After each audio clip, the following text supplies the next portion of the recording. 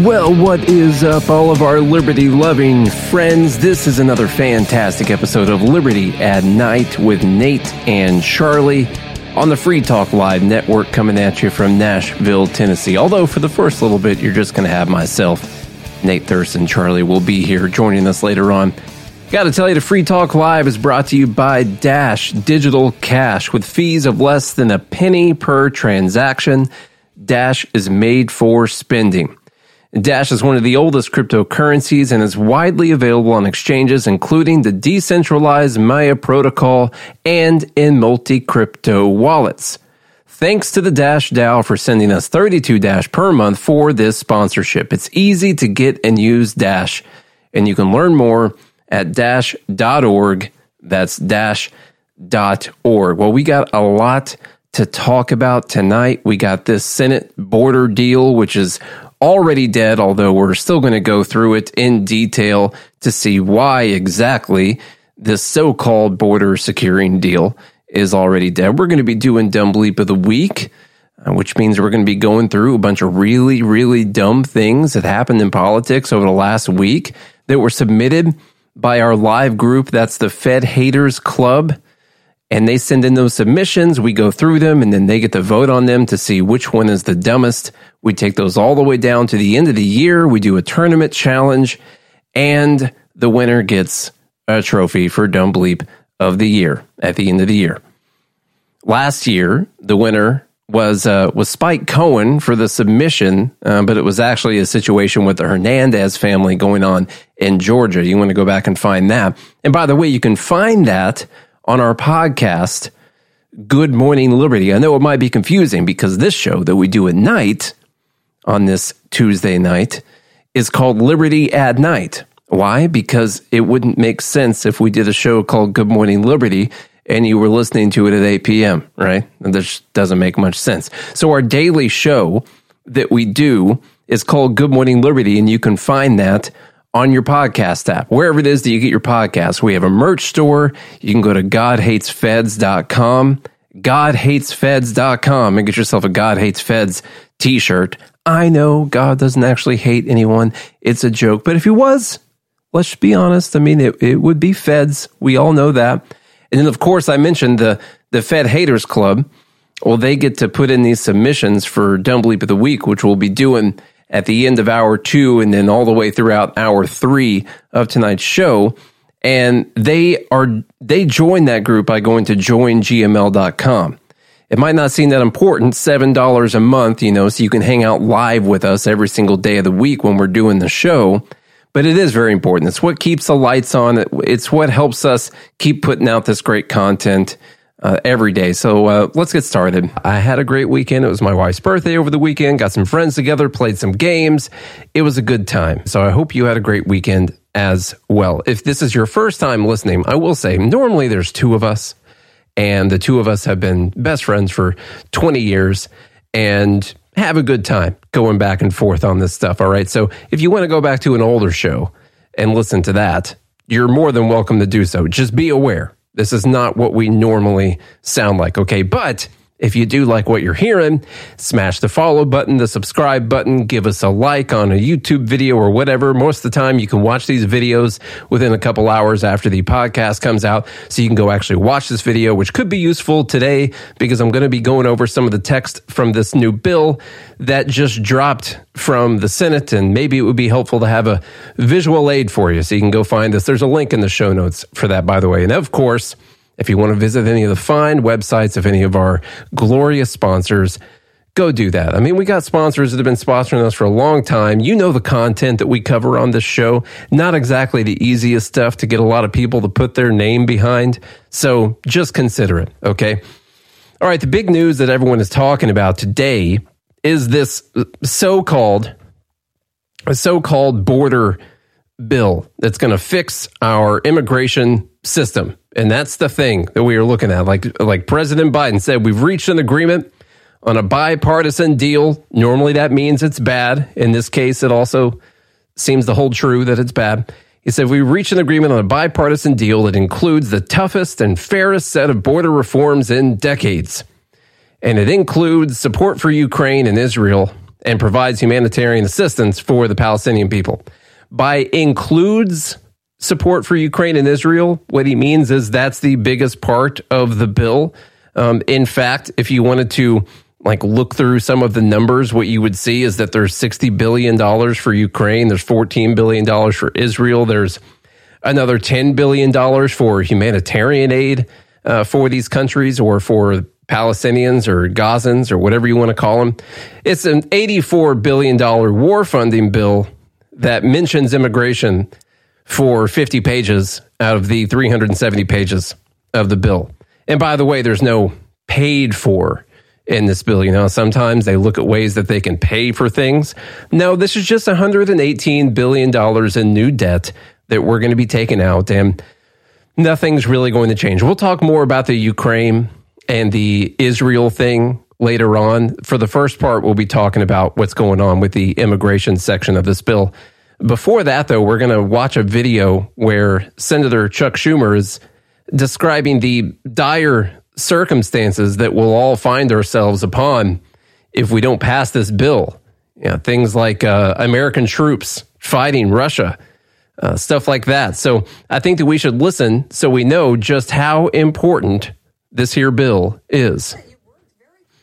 And for everyone listening right now, I'm going to hit it over to the soundboard. There we go. Closely with Leader McConnell on this bill. Now that we see what's in it, seems to be as bipartisan as it gets. Why wouldn't both sides really want this to go through? Well, it's a great question, Mika. Look, it took a long time, 4 months of arduous negotiations. They fell off the tracks a whole bunch of times. I had to be on the phone even at midnight saying we've got to keep going. Why? We're at a turning point in America. This bill is crucial, and history will look back on it and say, did America fail itself? Why is it crucial? Well, if we don't aid Ukraine, Putin will walk all over Ukraine. We will lose the war, and we could be fighting in Eastern Europe in a NATO ally in a few years. Americans won't like that. If we don't help Israel defend itself against Hamas, that perpetual war will go on and on and on. If we don't help humanitarian aid to the starving Palestinians in Gaza, hundreds of thousands could starve. And the border, everyone has said it's chaos. You just saw Speaker Johnson. He said it's chaos. We have to do something legislative a few months ago. But what has happened, in answer to your question, so this is crucial for America. It's a turning point. History is going to look over our shoulders and say, did we rise to the occasion? To his credit, Mitch McConnell did. But too many Republicans, including Speaker Johnson, are just scared to death of Donald Trump. Donald Trump has said he wants chaos. Donald Trump has said, well, wait till I become president. That'll take at least a year. Ukraine could be gone. The border will get much worse. War in the Middle East will get worse, maybe bringing us into it. He's doing it all for political reasons. And let me just say, will senators, the crucial question, the $64,000 question, the majority of Republican senators know this bill is the right thing to do. It's a compromise. I don't like everything in it. Neither does McConnell. But it's a compromise. That's the only way you get things important done in the Senate. We proved that 2 years ago in our bipartisan legislation. And will the senators drown out the political noise from Trump and his minions and do the right thing for America? It's a crucial question. History is looking down on every one of us right now. I think that's true. History will look down on every one of us right now, but not for the reasons he thinks. So if you go through his logic that he just laid out, if we don't give Ukraine this money, this $60 billion, then they're going to lose the war. We could end up being over there fighting Russia in NATO countries. What we don't have is any kind of clear path to victory for Ukraine with this money, just like with the other money that we've already given to Ukraine. And we know that some of it's been stolen by corrupt people in Ukraine. Several reports talking about that. We don't have a clear path of how this $60 billion is going to win the war. No one is saying that Ukraine is definitely going to win this war. But if we don't borrow this money and give it to them, then we'll just end up fighting Russia in one of our NATO ally countries. And then with Israel, well, they're not going to be able to hold back Hamas if we don't give them this. Is anyone talking about how Israel just doesn't have the firepower to fight against Hamas? They just don't have the money. They just don't have the firepower. They don't have the weapons. There's nothing that they can do. No, we're just assuming that we just have to give them money. It's more like a signal to them that we're behind them, really, than them actually needing it. They've got a better debt to GDP ratio than we do. And then on top of that, we're also talking about giving, I believe it's $3 billion in humanitarian aid to Gaza, which is the other side of the war that we're going to help fund with the $14 billion. So we're going to be paying for both sides of it. And we all know, like people are saying in the group right now, that doesn't mean that the people in Gaza, the starving people in Gaza, are going to get the money. It's been a really tough time actually getting money into people's hands, or that's actually going to benefit the citizens that live there. It's going to go to Hamas. Now, they have to do a report later on to see how much of it went to Hamas, but it doesn't say anything about how that's going to stop us from giving them money or anything in the future. We're just going to someday see a news story saying that 1.5 or $2 billion of it went to Hamas or more, and it'll be a news story for about 2 hours, and then we'll go on to something else afterwards. And that's what we see with this war funding bill. This is a war funding bill, $84 billion at least, to fund two different wars and multiple sides of the war. And then they're going to throw in this little immigration kicker on top of that. The only reason they're really throwing this in is to try and get Republicans to vote for it. They throw in the Israel thing. Maybe we can get some Republicans to vote, and we can also send Ukraine aid at the same time. And it also kind of absolves them of this talking point of this is Biden's border crisis, because they can say, well, we tried to fix the border and Republicans just didn't want to, just like how Chuck Schumer just ended right then saying that Trump wants chaos. This is all on Trump and his minions. But then when you actually look at the bill, it doesn't do anything to solve the border problem. And I say this every single time. This is a libertarian podcast. We have a very nuanced opinion when it comes to immigration. But one thing I don't have a nuanced opinion on is when people are lying about things. And even if I maybe disagree with some of the strongest border hawks that there are out there, I also don't like it when politicians use lies as talking points and try to present this bill as something that it's not. So we're going to talk about this today as if we just actually wanted the border crisis to be shut down and we wanted it to be stopped. Does this bill do that? The clear answer is no. No, it doesn't do that. It actually codifies what's happening right now into law. You know that talking point of Biden's not following the law, and so therefore we have to do something? What this essentially does is take what's happening right now and puts it into law. That way you can't say that Biden's not following what the immigration laws are. It essentially says, well, as long as it's not more than 5,000, what are you going to do about it? That's the law says that we're going to allow this many people over the border. So there you go. Let's go through some of this. I did pull up a news story because I wanted to see the points of the bill without having to read the whole thing. And it turns out I ended up needing to read all of the immigration section and some of the other stuff a couple times to get a good grasp on it, because the news reports on it are all over the place and don't cover the points very well. But here's one from CBS. It says senators release border Ukraine deal that would allow the president to pause U.S. asylum law and quickly deport migrants. Doesn't really do those things, but let's talk a little bit about what CBS had to say about it. If the bill is passed by Congress and signed into law by the president, the federal government would gain a new sweeping emergency authority to reject most migrants when crossings along the southern border reach certain thresholds. Now, what do they mean by reject? That's not really something you can find in this bill. During this time that the border is emergency shut down, they don't say that they're just going to turn away every person, or that they're going to put them on a bus and take them back to Mexico, or that they're going to force them to wait in Mexico while they're processing asylum claims that remain in Mexico policy. Nothing like that. They actually don't line out what they're going to do to shut down the border, other than they're not going to be processing these asylum claims in the illegal places that people are entering. Presumably what they're going to do is they're going to put people on a bus and take them to one of the legal ports of entry and allow them to do their asylum claims through that area, which they say must still stay open even when the border is emergency shut down. We'll talk about that more when we're going through the text on the bill. The power could be activated on a discretionary basis after average daily border crossings are over 4,000 over a 7-day period. The federal government would be required to use the authority when daily average border crossings reach 5,000 over 7 days, or if there are 8,500 in a day. The power, which Mr. Biden has referred to as an authority to shut down the border, would allow the president to effectively pause asylum law, which currently allows most migrants on U.S. soil to request asylum, even if they entered the country illegally. Like I said, what they're going to do is they're going to take them down to one of the legal ports of entry, and they actually have a minimum amount of inadmissible immigrants or migrants or whatever aliens that they have to process every day. A minimum amount, not even the maximum amount there. There's a minimum of 1,400 that they have to process every day during this time that the border is shut down. So it says that they have to keep doing it, even with inadmissible migrants. Migrants who illegally cross into the U.S. when this power is invoked would not be allowed to seek asylum. They would be summarily deported from the U.S. unless they pass screenings for forms of humanitarian refuge that are more difficult to obtain. They're going to take them back over to one of the border crossings, and that's where it's going to happen.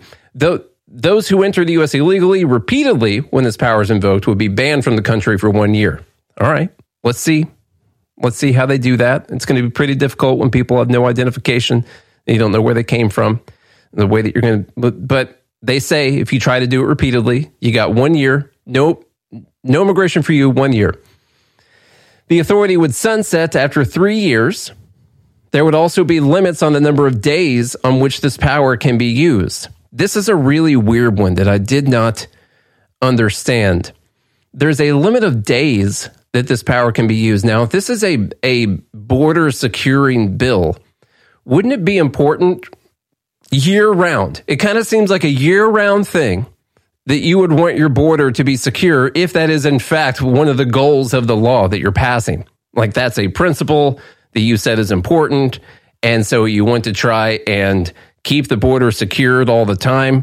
This actually sets a limited number of days that this can be enforced each year, and it's less days each year until it sunsets in 3 years. So the first year is 270 days during the first year. So even if it crosses the threshold and they have to keep it closed for a long time, once it's at 270 days, this entire authority is gone out the window.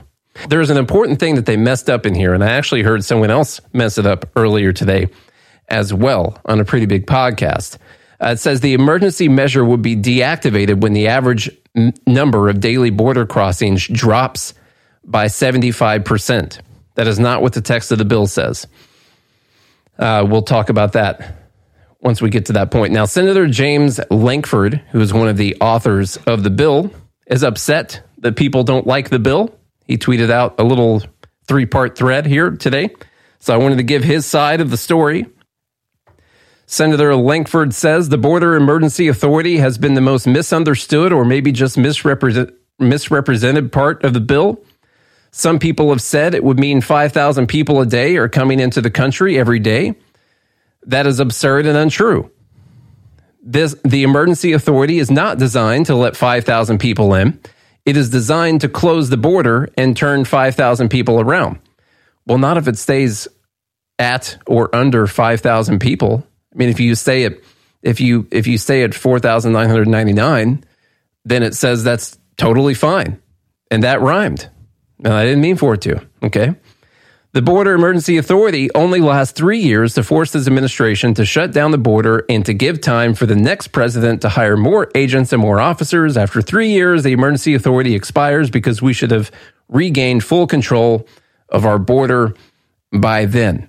Well, not when you have a provision in it that says if it's been closed, the third year, I believe, is 180 days, so half the year this is in effect.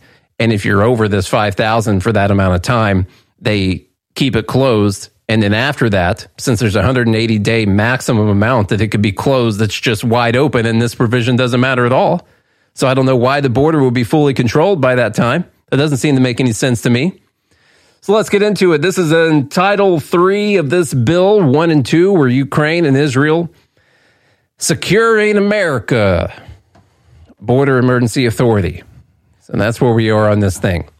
Now, It says these are some exceptions to this border emergency authority. It says shall not be activated with respect to any of the following: a citizen or national of the United States. Okay, that's cool. An alien who is lawfully admitted for permanent residence. Okay, legal immigrant, whatever. C here is an unaccompanied alien child. So they're not going to be counting unaccompanied minors in this. And then an alien who an immigration officer, this part's very unclear. I don't know if they mean asylum seeker on this or what. An alien who an immigration officer determines with the approval of a supervisory immigration officer should be accepted from the Border Emergency Authority based on the totality of the circumstances, including consideration of significant law enforcement, officer, public safety, humanitarian, and public health interests, or an alien who an immigration officer determines in consultation with ICE should be accepted from the Border Emergency Authority due to operational considerations. I'm going to be 100% honest with you. I don't know what that means either. Okay, but these are people that they're going to be exempting from this rule. The Border Emergency Authority shall only be activated as to aliens who are not subject to an exception under the previous stuff that we just read, and who are, after the authority is activated, within 100 miles of the United States Southwest and land border, and within the 14-day period after entry. So if you can get more than 100 miles away from the border, or you can hide out for 2 weeks, totally fine. That this exemption happens several times. So 100 miles or 2 weeks, totally fine after that. All good. I'm assuming the 100-mile aspect has to do with the Border Patrol's authority, the part of the country that they actually have authority to operate in. So what they mean with that are, say, both sides of, like Arizona, and then you get the Texas and all that. They say Southwest and land border within the 14-day period. They name out all the states that this counts. I didn't see them actually talking about the northern border on this, but maybe they do talk about that. I don't know. All right, we're going to keep going through this so-called border securing deal, which is actually just a war funding deal. If you think you heard some bad stuff in this segment, just wait for the next one. It gets even worse. Liberty Night on Free Talk Live.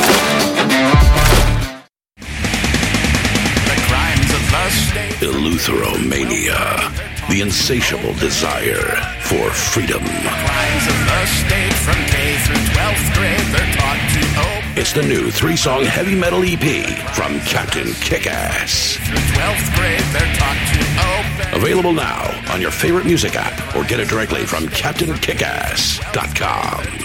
Obey.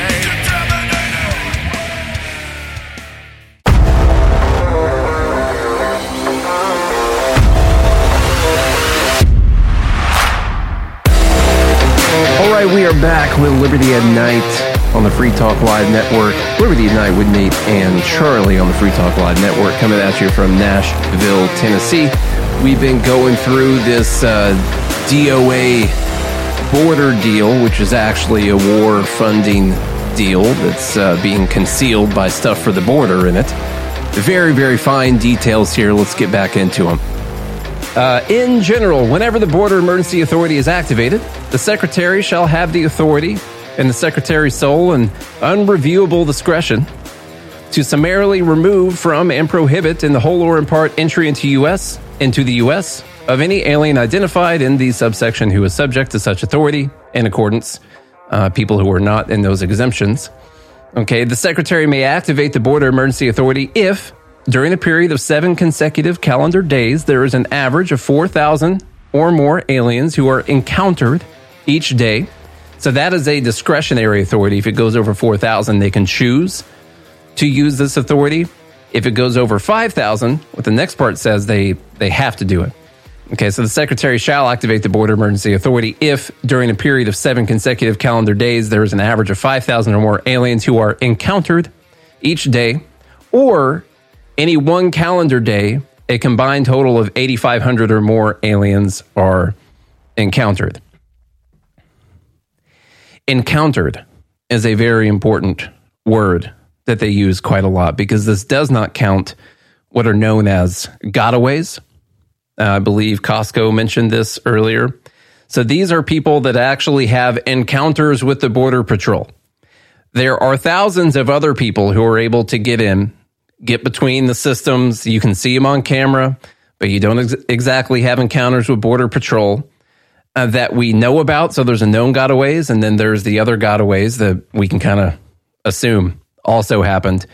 Those don't count towards the number. Even if we can see on camera, that there are 4,000 known gotaways that came through that didn't have an encounter with Border Patrol, that doesn't count towards the number that can shut down the border, just so you know. And then also unaccompanied minors don't count towards the border. And then there's some other rules for people who are from South America that don't count either. We'll get into that a little bit more later on. In general, for purposes of the way that they write these things, I mean, I know it's a legal document, it's a law and all that, but good Lord.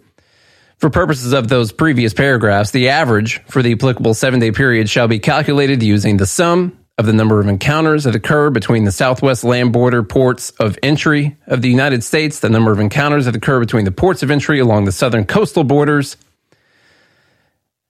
And I didn't get the other part. The limitation, aliens described in the subsection from non-contiguous countries shall not be included in calculating the sum of aliens encountered. Non-contiguous countries, that's going to mean the places from South America. So we're just counting the contiguous countries, the places that are connected with the United States without our imaginary border lines that we draw. So once again, with not counting gotaways and even known gotaways towards the number, unaccompanied minors, exemptions for people from non-contiguous countries, you got a chance that there's going to be still thousands upon thousands of people that can come in and not even touch this law. So, like I said to start this out, they're actually taking what's happening right now and they're basically codifying it. And there's some other weird stuff that's about to happen here too. Let me see. The Secretary shall not activate the Border Emergency Authority during the first calendar year after the effective date for more than 270 calendar days. So the 270 days in the first year. After that, you could do whatever. Seriously, the emergency authority's gone. Okay. The next year, 225 days. And in the third year, that's the year that Senator Lankford just said that our border was going to be under control. No more than 180 calendar days. So a little bit less than half of the year. So if we blow out the first half of the year, the last half of the year is really open for a blowout because there's no more emergency authority after that. I don't understand why you would decide to put a limit on the amount of days a year that you could enforce a law. Isn't that kind of weird? I mean, I know we get like tax-free holiday weekends and stuff like that, but this seems to be just a little bit different. You're saying that this is a super important thing and there's a border crisis and all that, but little less than half the year, the rest of the year, yeah, just kind of do whatever. I don't understand that part at all. Here's a very important part that I'm not hearing enough people talk about. I've got some questions when it comes to a legal document and the way that you word things in the document.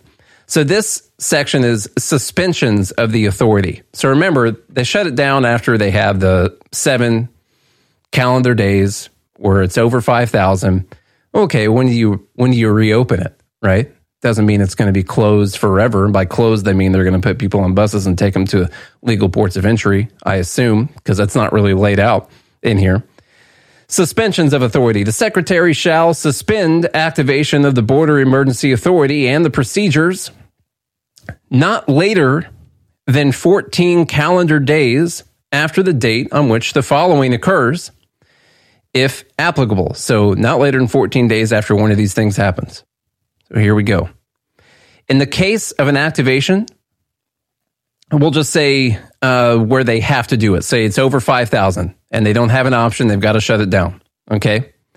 There is during a period of 7 consecutive calendar days, an average of less than 75% of the encounter level described in that previous paragraph.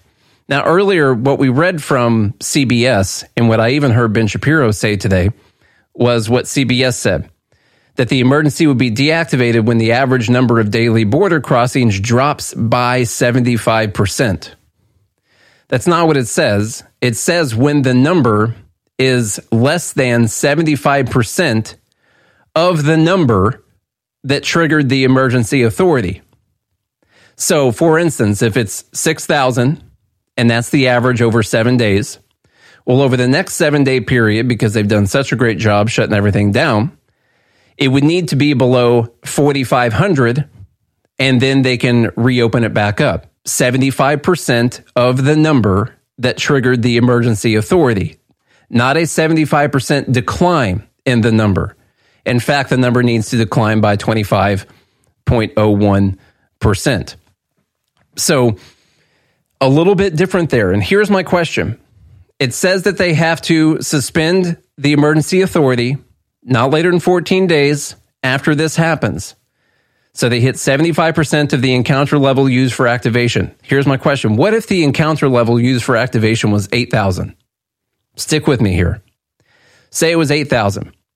And then you get 75% of that number the following week. 75% of that is 6,000. Does that mean that they reopen it that week? Because 6,000 is still technically above the 5,000 threshold. This document, this law, does not say 75% of the encounter level and less than the 5,000 threshold used to trigger the emergency authority. It being a legal document, you think you would need to cover that. In fact, it doesn't even refer back to previous times where it stated the 5,000. I'm just saying, I would ask for more clarification on this if I were a senator. So if it's 8,000, they would need to drop it down to 6,000 to get it reopened. Now, say you run at 6,000 for a week after that. Well, that would trigger it to be closed again. And then it could drop down below 4,500, 75% of the number used to trigger the emergency the week after that. And then everything's all fine. Now they can pump it back up to 8,000 the week after that and continuously go on this row of really heavy week, drop it down some, really heavy week, drop it down some, drop it down some.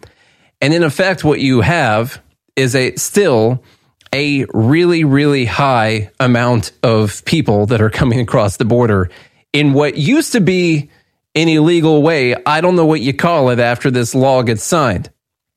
Now, I don't know for sure that it's going to go through.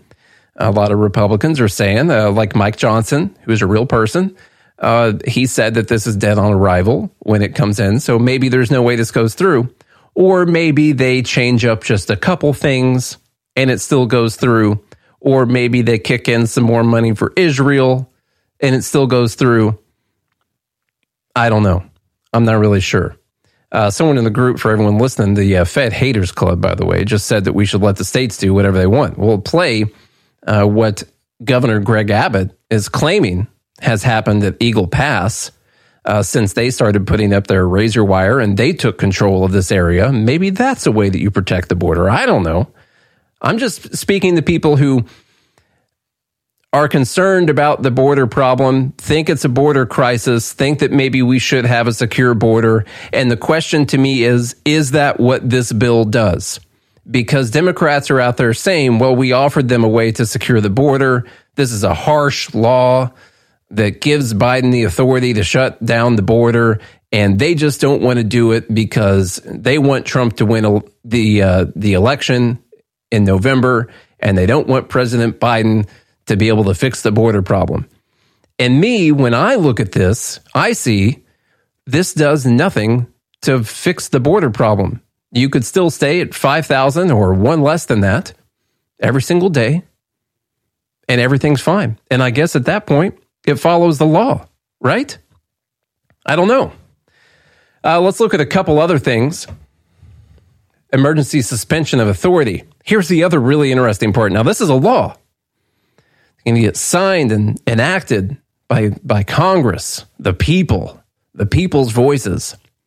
But if the president finds that it is in the national interest to temporarily suspend the border emergency authority, the president may direct the secretary to suspend use of border emergency authority on an emergency basis. So if the Border Emergency Authority has an emergency, then you trigger the super duper double emergency powers that the president's going to have, and he'll be able to actually stop this law from even being able to do what it's supposed to be doing in the first place. Which to me is pretty dangerous if you're a Republican considering voting for this, and you think, well, maybe this is going to help Biden out. It could help him out to the election. Say he somehow wins re-election. He could just say, well, yeah, we're not going to do that anymore. Yeah, we totally just did that so we could win the election. Pretty weird. Kind of weird. Let's see. Oh, here's the other part. Probably could have mentioned this earlier. During any activation of the Border Emergency Authority under subsection doesn't matter, the Secretary shall maintain the capacity to process and continue processing a minimum of 1,400 inadmissible aliens each calendar day cumulatively across all Southwest land border ports of entry in a safe and orderly process developed by the Secretary. Meaning that even when this is shut down, this is where I'm presuming and assuming that this means they're just going to be picking up people and taking them to regular ports of entry. They have to process, it says minimum. There's no maximum. It doesn't say maximum amount of 5,000 or anything like that. It says a minimum of 1,400 inadmissible aliens each day while the emergency authority is in effect. Once again, a little bit weird for a border security law, in my opinion.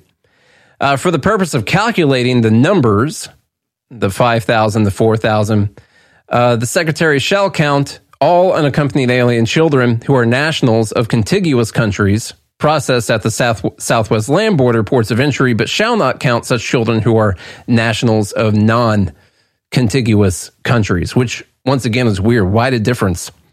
Why the difference between if you're from Mexico or if you're from probably Argentinians, fleeing libertarianism, and that's definitely the other people who are coming in. Why the difference in the way that you process those people? Why do some people count towards the number and other people don't? I don't know. With respect to the term encounter means you're physically apprehended by the U.S. CBP within 100 miles of the Southwest land border of the United States during the 14-day period immediately after entry between ports of entry, or at the southern coastal borders during the 14-day period immediately after entry between ports of entry. So once again, it has to be within 100 miles and within 2 weeks. So you can just hide out or get 100 miles away. You're totally fine. No problem. Okay, Representative Dan Bishop had good things to say on this last part I wanted to mention. Here's another crazy part before we move on to something else. In this judicial review section, which comes right after the sections we were just reading through, it says, notwithstanding any other provision of this act, judicial review of any decision or action in this section shall be governed only by the United States District Court for the District of Columbia, which shall have sole and original jurisdiction to hear challenges, whether constitutional or otherwise, to the validity of this section, or any written policy directive, written policy guideline, written procedure, or the implementation thereof issued by or under the authority of the Secretary. So of any of the regulations or rules which the Secretary has the ability to write under this law, they don't go to the local district courts. The District Court for the District of Columbia is going to have the sole jurisdiction over matters concerning this law. Okay? Dan Bishop said, any challenges to the statute or any policy, guideline, or procedure Mayorkas sees fit to issue will be heard exclusively by the federal district court in the swamp. Tough orders from federal district courts in Texas and Florida will be no more. So you're not going to hear about the Fifth Court issues this thing. Nope, has to go through the one in D.C. I don't know, guys. If you're talking about securing the border, I wouldn't exactly say that this is what's going to do it. I don't understand the whole thing of up to 5,000 is fine. I don't understand the part where you're only going to do this for a limited amount of days during the year. Like if the border invasion is really bad and is shut down for 180 days, you just got to open it up. After that, there's just no way you can keep it going. I don't understand why a law would do that. Why would you set a limit on the amount of days that you can enforce a law? Someone tell me why. Now, Texas Governor Greg Abbott was on Fox News talking about what's happened in their area in Eagle Pass after they put up their razor wire and other barriers. So let's see what he had to say on that. Nope, not you, Chuck Schumer. Let's go to Abbott. I want to get your take on the assessment at the border today. You know, you've got a border trip coming up. You are hosting several governors from across the country at the southern border today, correct? Can you tell us about it?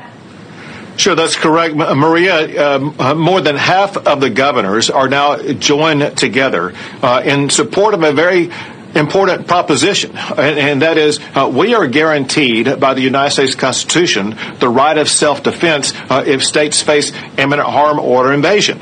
Texas obviously is facing both an imminent harm as well as an invasion. And so these governors are rallying around Texas to support our ongoing right to self-defense and the deployment of this razor wire that has led to a massive reduction in inflow. Maria, get this. The area where we have occupied this park in Eagle Pass, Texas, that we put up the razor wire, there used to be 3,000 or 4,000 people crossing that area a day. For the past 3 days, we've averaged just 3 people crossing that area. The point is, if we put up resistance, we show that we can secure the border. Joe Biden should not be stopping that. Yeah. So that seems like a fairly easy solution. You know, what he basically said there was in Eagle Pass, there were 3,000 to 4,000 people coming through a day in this area. And since they put up their razor wire, there's no wall, but since they put up their razor wire, that's down to 3. And I don't think that means that everyone's dying on the way to the razor wire or anything like that. I think that means that people realized that they couldn't just walk right through this area, that it was actually getting enforced. And I don't know, it seems like probably a cheaper option also if you just kind of enforce the current laws that there are right now. Anyone? No? Yeah, that's probably what I would do. But since this may not pass, because Republicans just want to be able to blame Biden for the border, and here he is trying to fix the border. Since this probably isn't going to pass, don't worry. I know that you got super worried about Israel when I said that this probably wasn't going to pass because they just don't have any money and they don't have any weapons or anything like that. And so I know you're super worried about them immediately. Don't worry. Speaker Mike Johnson is sending the bill to the floor to send $17.6 billion to Israel with no corresponding spending cuts, which is a reversal meant to preempt the Senate's border and national security bill that they have. Now he's actually putting it in its own single bill. Beforehand, when they first put this out, they said that it had to be paid for, like they were going to take money away from the IRS to be able to pay for the money they were going to send to Israel. This one doesn't have a pay for, and this is so they can say, well, we still want to be able to help Israel. See, look at this bill that we have. I still would like to see the news reports saying that Israel is on its last leg. And there's just no, I don't know about you, but the news stories I've been seeing don't exactly back up the idea that Israel just can't do anything about Hamas. If the U.S. doesn't give them any money, if we don't send them more stuff, they're just going to fail this Hamas. You know, they're just way too tough for Israel to take out. You see them keep trying to blow stuff up and they just can't blow stuff up anymore, you know. So we got to send them $17.6 billion of our money that we're going to have to borrow and pay interest on. I haven't seen it. So this immediate need to say that we have to get involved by funding other people's wars, especially in a country like Israel, like I said, has a better debt to GDP ratio than we even do. Why we should be taking out debt to send money to another country. This is no anti-Israel, anti-Semitic, nothing like that. This is anti-debt. This is anti-destruction of the United States. Okay? That's what I'm talking about. Thomas Massie comes out and he says the speaker just announced that next week the House will vote on a clean bill to send Israel He says 14.3 billion. It turns out they're actually asking for 17 point whatever it was billion. Massey says Israel has a lower debt to GDP ratio than the United States. The spending package has no offset, so it will increase our debt by 14.3 billion plus interest. Thomas Massey always votes against foreign aid bills, but this guy who got a lot of responses, okay, this is the ridiculous part and maybe a dumb bleep submission for Dumb Bleep of the Week on Friday. John Podhoretz says, of course you're a no, you disingenuous piece of anti-Semitic filth. So you can be against sending money to Ukraine, or you can be against spending any kind of debt money all over the place. Any way that they want to try and spend it, you're against it. But when you're against sending money to Israel, well, that's anti-Semitism right there for you. What are you going to do? We got a few news items to talk about. This congressional hearing with the heads of the social media companies. The oligarchy. So, all of the different monopolies in the social media sphere, multiple of them. Mm-hmm. And so they went up there, and Congress people were making them feel bad because it turns out, Charlie, social media, what they're saying is that it's bad for kids and that they haven't done a good enough job protecting young people on the platforms. Now, we don't have time to do it today, but next week, well, you're going to be gone for a few days next week. Mm-hmm. One of those days, I'm going to do a long episode. We'll see. I might not be gone. Okay. Anyway, we're gonna do a long episode on how maybe that's true, maybe it's not, because it's not as easy as what some people are saying, that social media is just causing people to get depressed. If we believe it, we would believe a lot of other studies that just show a lot of correlation equaling causation. So I don't want to just agree. Like chocolate making people fat? Well, okay, that could have maybe a direct effect. But it's potential. Should we ban chocolate, though? Well, no, probably not. Yeah. And in fact, a lot of people on the left are using clips for people on the right, grilling Mark Zuckerberg and others to say, well, we should be doing the same thing to gun manufacturers because guns are harmful for kids. And so that's one of the big dangers. I want to play a couple clips from what happened. Like I said, next week, I'll probably spend some more time on this. This is Josh Hawley from Missouri talking to Mark Zuckerberg, and eventually asked him to stand up and turn around and apologize to the families of kids that have died, committed suicide, whatever terrible thing happened. Asked him to stand up and turn around and apologize to them, and he does do that in this hearing. And then we have a clip from Lindsey Graham afterwards. And so we're going to be getting into that when we get right back. Don't you go anywhere. Liberty at Night on the Free Talk Live Network. This hour of Free Talk Live is brought to you by Dash Digital Cash. Dash is the cryptocurrency designed to be used for spending. Rising fees have made Bitcoin useless for purchases, but Dash continues to have fees less than 1 cent per transaction, and its features ensure Dash is undefeated as the most useful cryptocurrency in the marketplace.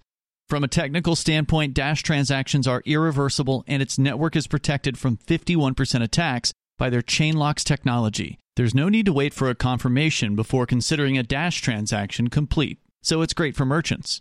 Dash is one of the oldest cryptocurrencies and is widely available on exchanges, including the decentralized Maya protocol, and in multi-crypto wallets. It's easy to get and use Dash. Start by learning more at Dash.org.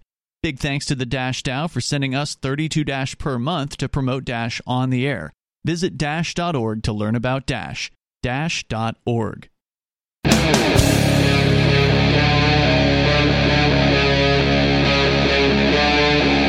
Talk Live. What's up, all of our liberty-loving friends? This is another fantastic episode of Liberty at Night with Nate and Charlie on the Free Talk Live Network, coming at you from Nashville, Tennessee.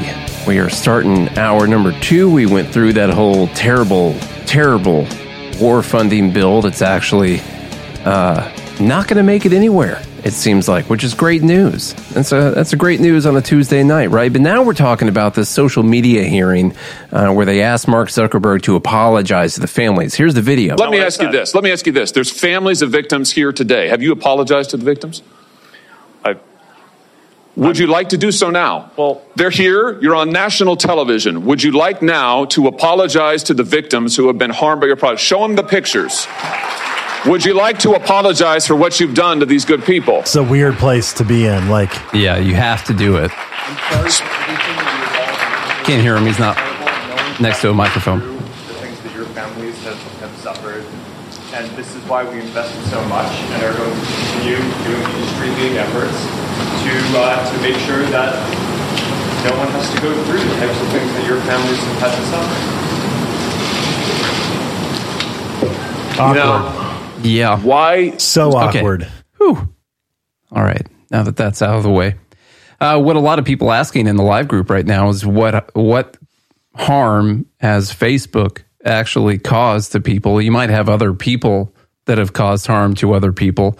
Facebook is just a medium that people are using. It could be using cell phones or whatever. Like, is the USPS responsible for strongly worded letters that are sent in the mail? Yeah, it's their fault for delivering those things, for sure. You know, does Apple play a part in this, because they have the device that people download Facebook on to then use to bully people?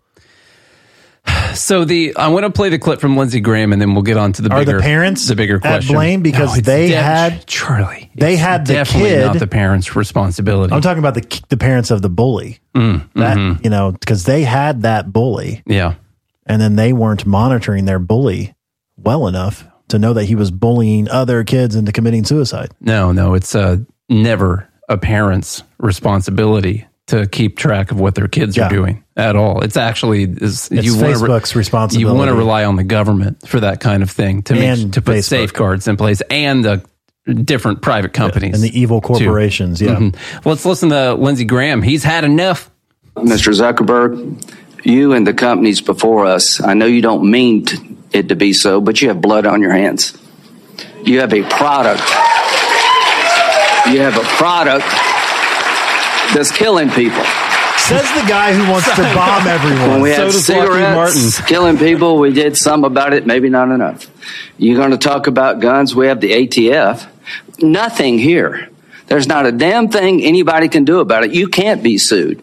Now, Senator Blumenthal and Blackburn, who've been like the dynamic duo These companies here, can't be sued. have found emails from your company where they warned you about this stuff, and you decided not to hire 45 people that could do a better job of policing this. Okay.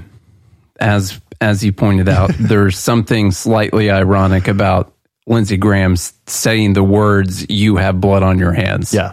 To Mark Zuckerberg and executives of social media at companies. the same time that he's like tweeting on a social media platform about different countries that we should bomb, you know, that we should turn to glass. It's kind of weird, right? That we should eliminate. Lindsey Graham wants to eliminate whole populations of people. His number one use of social media actually is to advocate for the death of as many people as possible. What did he just say about Iran? You know, that we should hit them hard now? Yeah, hit them now. Hit them hard. Yeah. Yeah. The thing that scares me about this is we fight tooth and nail about, you know, trying to help protect private companies, and they can run their companies the way that they want, and the government shouldn't get involved with the things that you can or can't post on these companies. And the way that they always get in the door is by bringing you the saddest story possible, and of course involving children. And then what you're going to do is create a bunch of support for a bill that essentially is going to be a moderation tool for the U.S. government. It's going to be a backdoor for the U.S. government and these social media companies. And they're going to do it under the guise of trying to protect children. But what they're actually going to be saying is that people in the U.S. government are going to have the right to dictate what you can and can't do with your platform. We've got some ideas from the live group. Okay. How to solve the whole issue. We just need to bomb Facebook. We could do that. Bomb Facebook into to making sure that people don't kill people, utilizing kill the people. Communication of their platform. People bombing people. Powerful stuff. Yeah. You know. Okay, we'll talk a little bit more about this next week, and whether or not we can trust some of the data behind this, or whether or not it's just being used to open up a door for the U.S. government to get involved with these companies. In an unrelated note, there's no reason this directly follows us talking about Lindsey Graham at all. The U.S. has approved a plan to strike Iranian targets in Syria and Iraq. Oh, so Congress declared war? It sort of sounds like that's what they did, right? Are you saying Congress declared war? Seems like they declared war. When they say U.S. approves plan, no, it's just the executive branch has approved a plan to strike these. I find it really weird how much warning they're giving people. We keep hearing, we're going to strike back because of this attack that happened on this base in Jordan. And then you hear like, oh, we might be doing it tonight. We'll let you guys know. The people that we're trying to strike and kill because they killed these people, we'll let you know. Now they're like, oh, now we're going to be hitting people in Syria and Iraq because, Charlie, Iran. Yeah. It's like we're going to be looking at Iran, punching Iraq in the face like, yeah, you want more of this? I'm going to keep hitting Iraq if you don't stop. Yeah. And after all, this is what we needed, Charlie. We hadn't dropped enough bombs in Syria and Iraq. Yeah. And more on Facebook. This is probably what's going to solve the problem. Yeah. I would say. I think we should just go to war with everyone. We should. Just in case. To keep people safe. Yeah. Yeah, we'd be safer if we did that. No reason why we can't drop a few bombs on Canada just to let them know, like, hey, we're here. Speaking of down south, Mexico, just drop a few. Well. Yeah. To protect people from the cartel. Just to let them know. Yeah. That's right. I think Lindsey Graham has probably tweeted something out like that before on those dangerous social media platforms. Here's another weird one, just to brush over this story that's going to get swept under the rug in about 2 hours. Was the top story on the Washington Post when I clicked on it just a little bit ago. Precision equipment for Russian arms makers came from Taiwan. I told you everything's made in Taiwan, man. They've been getting now. I learned that on Armageddon, and it's still true today. Here's the deal: Taiwan's not supposed to be selling stuff to Russia or the Russian arms makers. It's sort of an awkward situation because they found since January of last year, there's been several $1 million worth of this technology. Since January 2023, iMachine Technology, which is the company arms manufacturer in Russia, has imported over $20 million of sophisticated equipment called CNC machine tools made in Taiwan, which is a U.S. strategic partner. According to trade records and Russian tax documents, the computer controlled machines... Why would they put this on record? Yeah, I don't know. If they're not supposed to. You don't want to write that down. Don't you want to not have that book? This is why, all the bookies got in trouble and stuff back in the day. This is one of those books that should have been burned, probably. Yeah, you shouldn't keep an accounting record of this type of thing. The computer-controlled machines... find someone who could just memorize it in their mind. Mm-hmm. That's the guy. Then you take that guy out. Yeah. Because he knows too much. The computer-controlled machines are used for the... think women can remember things very well? No. They're used for the complex and precise manufacturing that's critical in many industries, including weapons production. The Taiwan-made machines accounted for virtually all of the Russian company's imports in the first 7 months of last year. According to the records, and the company's sales during that period were overwhelmingly to the Russian defense industry. They also sought to make the machines available for a secretive Russian effort to mass produce the attack drones that have unleashed horrors on the U.S.-backed Ukrainian army. So it's just a weird phrasing, like you hear about like Iran-backed militias and stuff, like the U.S.-backed Ukrainian army. Mm-hmm. According to we're not involved in a war, though. No, we're not. It's not us.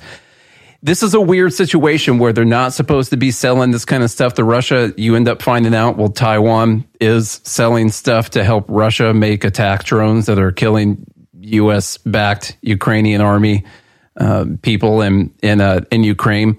And then also at the same time, we are threatening to potentially get into a war with China if they end up attacking Taiwan. Like they're someone that we're willing to fight against China to protect, or at least give them a bunch of weapons. And at the same time, they're helping a country that we are helping another country fight against over between Russia and Ukraine.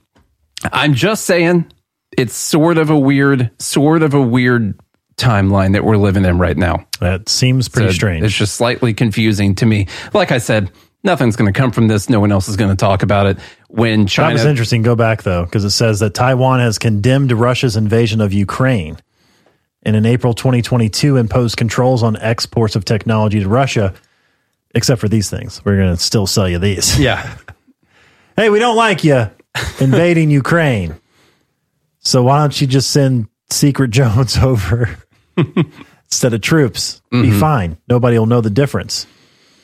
Turns out that if you can sell things for money, they'll do it. You'll do it. Well, it's going to help them fight China. They need that money. This show is sponsored by BetterHelp. Well, it's January, so everyone's thinking new year, new me, right? But what if there are some things that you're already doing right and could just be expanded on? I started keeping a calendar at the end of last year, trying to get better organized with my crazy life schedule. Maybe you're like Charlie and you've already shed 80 pounds of extra weight and you just have a little further to go. Well, therapy helps you find your strengths so you can ditch the extreme resolutions and make changes that really stick. As you know, I've done therapy in the past and found it to be extremely helpful. It's not just for those that have major trauma, although it's perfect for that too. But it's also for people that want to learn positive coping skills and how to set healthy boundaries and how to be the best version of yourself. If you're thinking of starting therapy, give BetterHelp a try. It's entirely online, designed to be convenient, flexible, and suited to your schedule. You just fill out a brief questionnaire to get matched with a licensed therapist and switch therapists at any time for no additional charge. Celebrate the progress that you've already made. Visit BetterHelp.com/GML today to get 10% off your first month. That's BetterHelp, HELP.com/GML. All right, from the WAPO here, getting into some economics. Switching away from war and social media right now. Because actually the most important thing is economics. So the House votes to expand the child tax credit and beef up corporate tax breaks. We talked about this. We talked about this last week or the week before. Now, this hasn't gone through the Senate. They're saying it could have a tough time in the Senate. I think what's actually going to happen is that they're going to retool a couple things. And I think they could add some stuff to it that could get it passed. The biggest reason... Hey, I want to say hi to Prax Ben real quick. Thanks for joining. It says that we can invite him to join as a guest. Okay, we should do that sometime. Where you can see both of us. Right now, it's just currently me. I'm live on TikTok for those wondering. Nate's here as well. Hey, what's up? It's more difficult to get a shot of the whole studio, but I think we can now go live via the computer on TikTok. No. They only offer that for Windows right now. Oh. Yeah, the live studio thing. It's just a Windows download. Anyway, send us a message, Prax. We'll figure out how to sync up on TikTok one of these days. The problem is we're millennials. Yeah, we don't know how. Yeah. We don't know how to do it. And I think Ben, you are maybe a Gen Z. So perhaps you could school us. We need to be this taught. Whole thing. There's so many things I wanted to make a TikTok video about, and I don't understand how to use like the green screen buttons and stuff like that. You know how people like put stuff behind them, and then there's other stuff, and like I honestly just haven't figured out how to use TikTok yet. Oh, okay. I just haven't done it. Yeah, I don't know how. Well, there's probably a video out there that would tell me, but I haven't watched it. There's always room for improvement. I haven't found the video yet. Okay, Ben said, yeah, for sure. Good. So we'll figure that out. Good. There we go. House votes to expand child tax credit. Let's go through a couple of the little bits of information we have here, Charlie. All right. Most of the child tax credit enhancements would benefit lower income families. Well, that's good. Yeah, imagine that. Who would be able to claim more of the credit. The deal calls for increasing the maximum refundable credit for households who owe little or no income taxes. So what that means, obviously, when you get a refundable credit, is even if you don't pay taxes, you still get money from the government. Yep. So low-income families with more than one child would receive the same credit for each of their children, just as higher-income households already do. Also, families would have the choice of using their earnings in the current year or prior year in case their income is volatile. Depends on how many ham sandwiches you're slinging on the street corner. Tamales. That's right.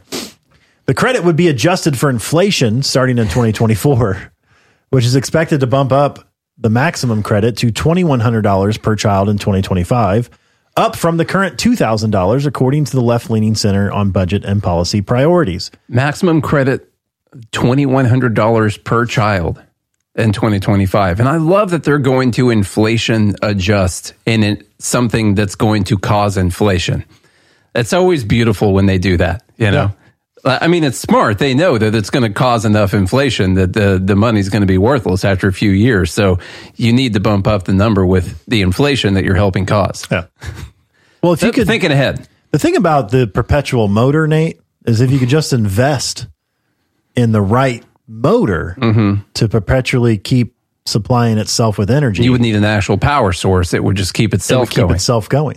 Yeah. Because that's an actual thing. So if you print more money so that you can spend more money, even though the price of money keeps going up, you just keep printing more. And eventually you're printing enough money and giving away enough money that it solves itself. I didn't hear a single thing wrong with that at all. That makes total sense, doesn't it? Perfect sense. Exactly. Let's listen to what Thomas Massey had to say about this. People on TikTok won't be able to hear it because they're not plugged in now. They don't have any ears. I would like to yield such time as the gentleman shall consume to my friend from Kentucky. The gentleman from Kentucky is recognized. Thank the gentleman from Texas. Look, there's something in this bill called tax credits, but they're also called refundable. So what is a refundable tax credit? It's welfare by a different name. We are going to give cash payments, checks, to people who don't even pay taxes. The hardworking constituents that I represent in Kentucky are tired of getting up at 6 a.m., driving an hour or two to work, working their hind ends off to watch their neighbors collect these checks, of which there will be more of after this bill. It's just wrong. Now, does anybody find it interesting that the Democratic leadership has not even claimed time in opposition to this bill? Why is that?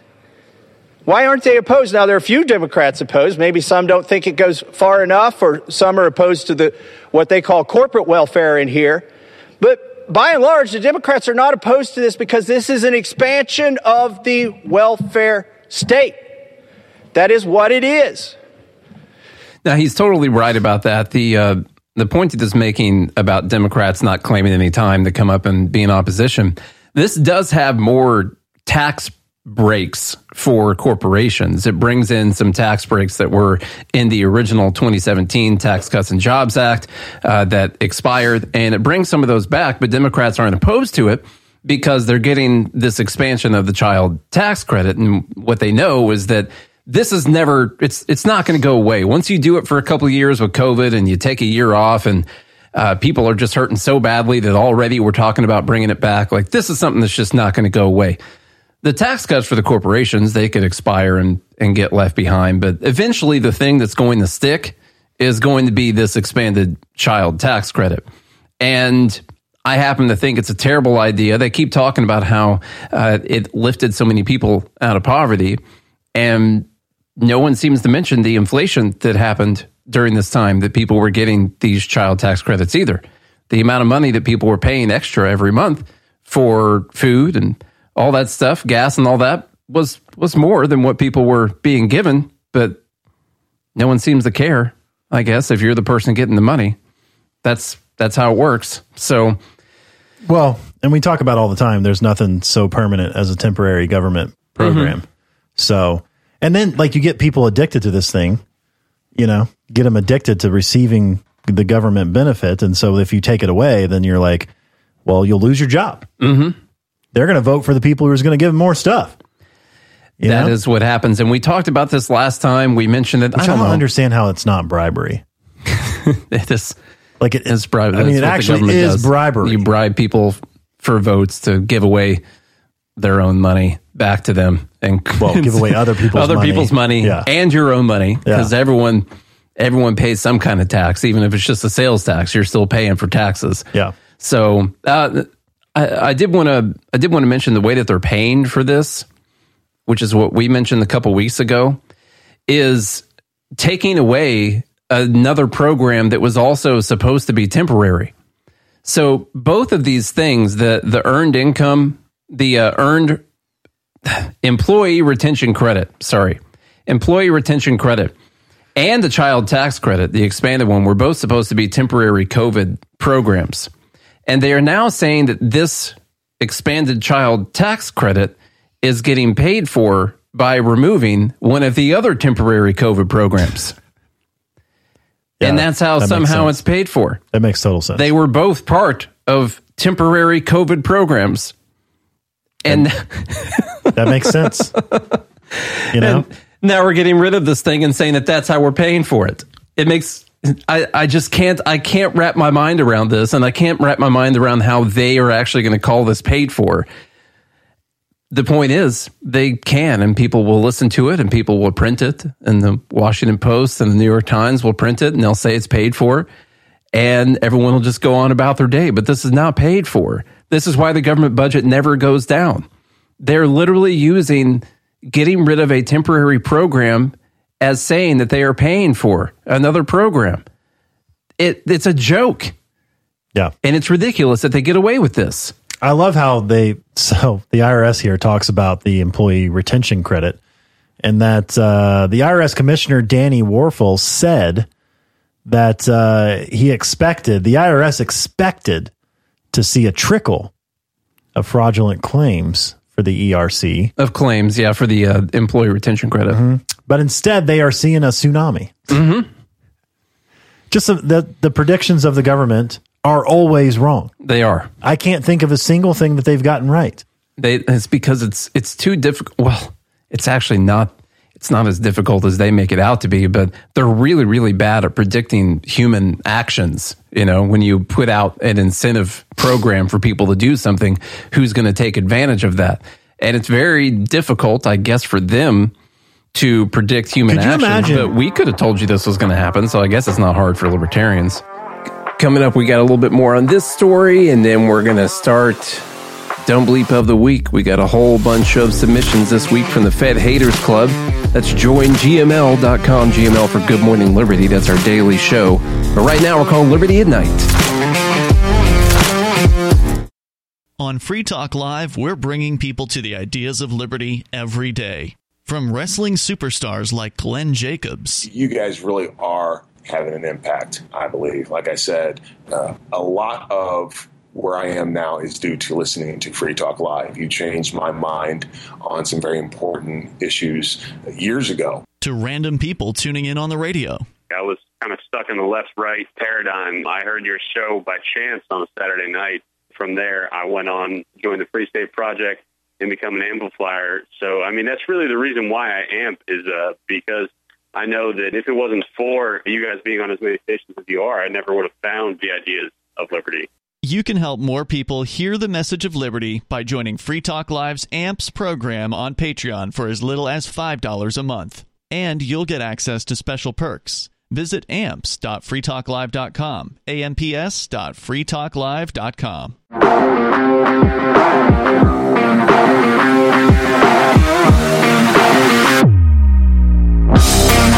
All right, what is up, all of our liberty-loving friends? This is another fantastic episode of Liberty at Night with Nate and Charlie.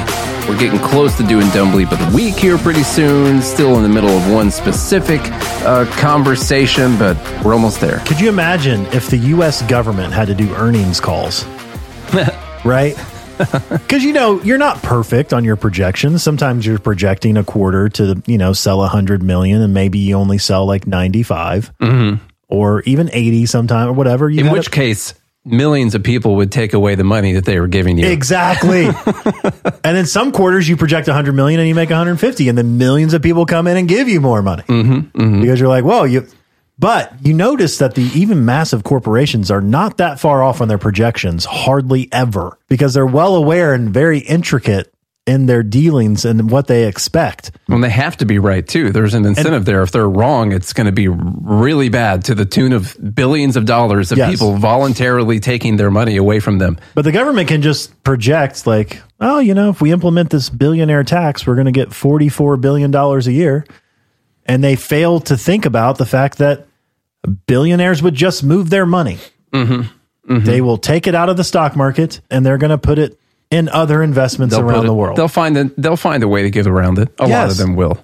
They'll collect more taxes than they otherwise would have from those specific people, but they might lose it in other ways. Let's talk about universal basic income for a minute. I don't see any problems with this, and neither does Nina Turner. There's a story here from Business Insider saying that Austin experimented with giving people $1,000 a month.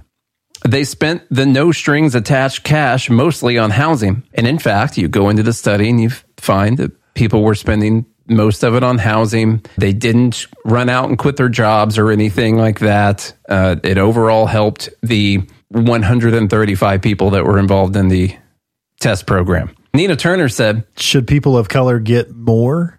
Well, yeah. UBI, you think? Well, actually, I mean, it just should be that white people shouldn't get it. Okay. Only people of color should get it. She says studies upon studies show just how impactful universal basic income is. We should start to believe the studies and acting upon them. It's not a great sentence right there, but whatever. It's Nina Turner. So that's not really, this doesn't prove that UBI works. This is not what the kids would call COPE or whatever. And, when you come back and try to say that that's not what this means. No, it doesn't prove that UBI works when you give it to 135 people. When you have a city that's got, I had no clue, 500,000 people in it, probably more than that. I don't know what it is. And you give 135 people what is $12,000 a year. You're not going to do enough damage in the economy. You're not putting out enough money into the economy to change the prices of all the goods in the economy. It's 135 people. It's as if they got a better job, and they got a little raise at their job. You're not going to see the prices change that much when it's a small amount of people. And that's what all of these studies that she points to, whether they're in California or Denver or wherever it is that they're doing these things, they're always really, really small groups of people. And they'll say, well, look, they used it to pay for this, and now they had a better life. They were less stressed out, and they were able to pay their rent, or maybe they got a nicer place or whatever. Now imagine you give that money to everyone. Yeah. Well, that's the new zero. That's exactly. Yeah. I was literally about to say that. If it's $1,000 a month, then now $1,000 equals zero. That's the new baseline. Everyone has it. Yes. It's the same as zero at that point. Yes. And anything that people make over 1,000, well, it's the first 1,000 is zero. Anything above that is your actual buying power that you have out there in the economy. Exactly. Because everyone has 1,000. And so it's the entire economy works out to where the price that's of nothing. The price of living will now raise by $1,000. Yes. Everywhere. Yeah. Automatically. Plus tax. Yeah. Yes. So no, that's not what this proves. It proves that people can do good work in helping people in small doses in areas, and it probably won't affect the economy that much. Now, if you did the whole thing in one neighborhood and everyone in this neighborhood had 1,000 more, well, then probably stuff around that neighborhood, your gas stations or your dollar store, or your grocery store, you could see some changes if it's all in one concentrated area that people are living in. But no, 135 people out of a town of however many hundreds of thousands is not going to change the economy. When you try and do it over the entire country, that's when the bad stuff happens. And yeah, it's exactly right. 1,000 becomes zero. But also, you've mentioned on the show several times, we have like 50 separate countries. We do. In America. Let's give the people what they want. Give Nina what she wants. Let's find a state and run an experiment on the whole state. And see if that state does not become more expensive to live in than any other state. I totally agree with you, I agree with the spirit of the matter, but I can't technically get behind that because 51% of the people in Tennessee vote that they want to do this, it doesn't mean that I would want to condemn the other 49% to deal with that. So it's still wrong. Well, it is. No matter where they do it. It is. If you're going to be stealing money from people and giving it to other people, it's still wrong. But it would be a way for us to prove it. Yeah. And the people who live in that state can move out if they want to, so that they don't have to deal with that. It is much better to do it on a state level instead of national. It's even better to do it on a city level. A whole city if they want to do that. Free college, free healthcare, universal basic income, all reparations. Let's try it. Try it out. Try it in a state. Mm-hmm. It's not going to work. Raise the taxes to 100% in that state. Like, we could literally try it out. Mm-hmm. The live group is saying that we do have that. It's called California. Yeah, that's true. Except remember, they couldn't get the universal healthcare passed. Commie California couldn't even get it passed because what did they figure out? Oh, it would be too expensive and we don't have enough money for that. In unrelated news to economics, of course, just bad news for people at UPS. You know, they had really good news. Or in the middle of last year, we saw the memes going around about UPS drivers getting paid $170,000 a year. Remember that? The big win for the unions? Yeah. Well, they're laying off 12,000 workers because of pay raises and falling revenue at the company. Completely unrelated to this big union contract and to people making a ton of money there. Yep. You know, there's no way it's related to it at all. I bet you could go back to our episode where we talk about how one of the answers to this is they're probably going to have to let go of some people. Now, what they can't do because of the union rules in the Department of Labor, they can do it. It would just be really costly for them to do so, is that they're not firing the union employees because that would be way too difficult. They probably end up with lawsuits on their hands and things like that, or even more strikes. Like they can't retaliate against the union employees. So says the Department of Labor. So instead, they're firing 12,000 other people who aren't represented by the union. So the people that are in the union, they're still fine. You pay your dues for a reason, man. Yeah, pay those dues and you can screw your other coworkers out of a job. Yeah. Now, if the entire place was unionized, then they would have to get rid of some of them. But I don't know. If you want to read some of this, we can. All right. UPS plans to slash about 2% of its 500,000 person workforce.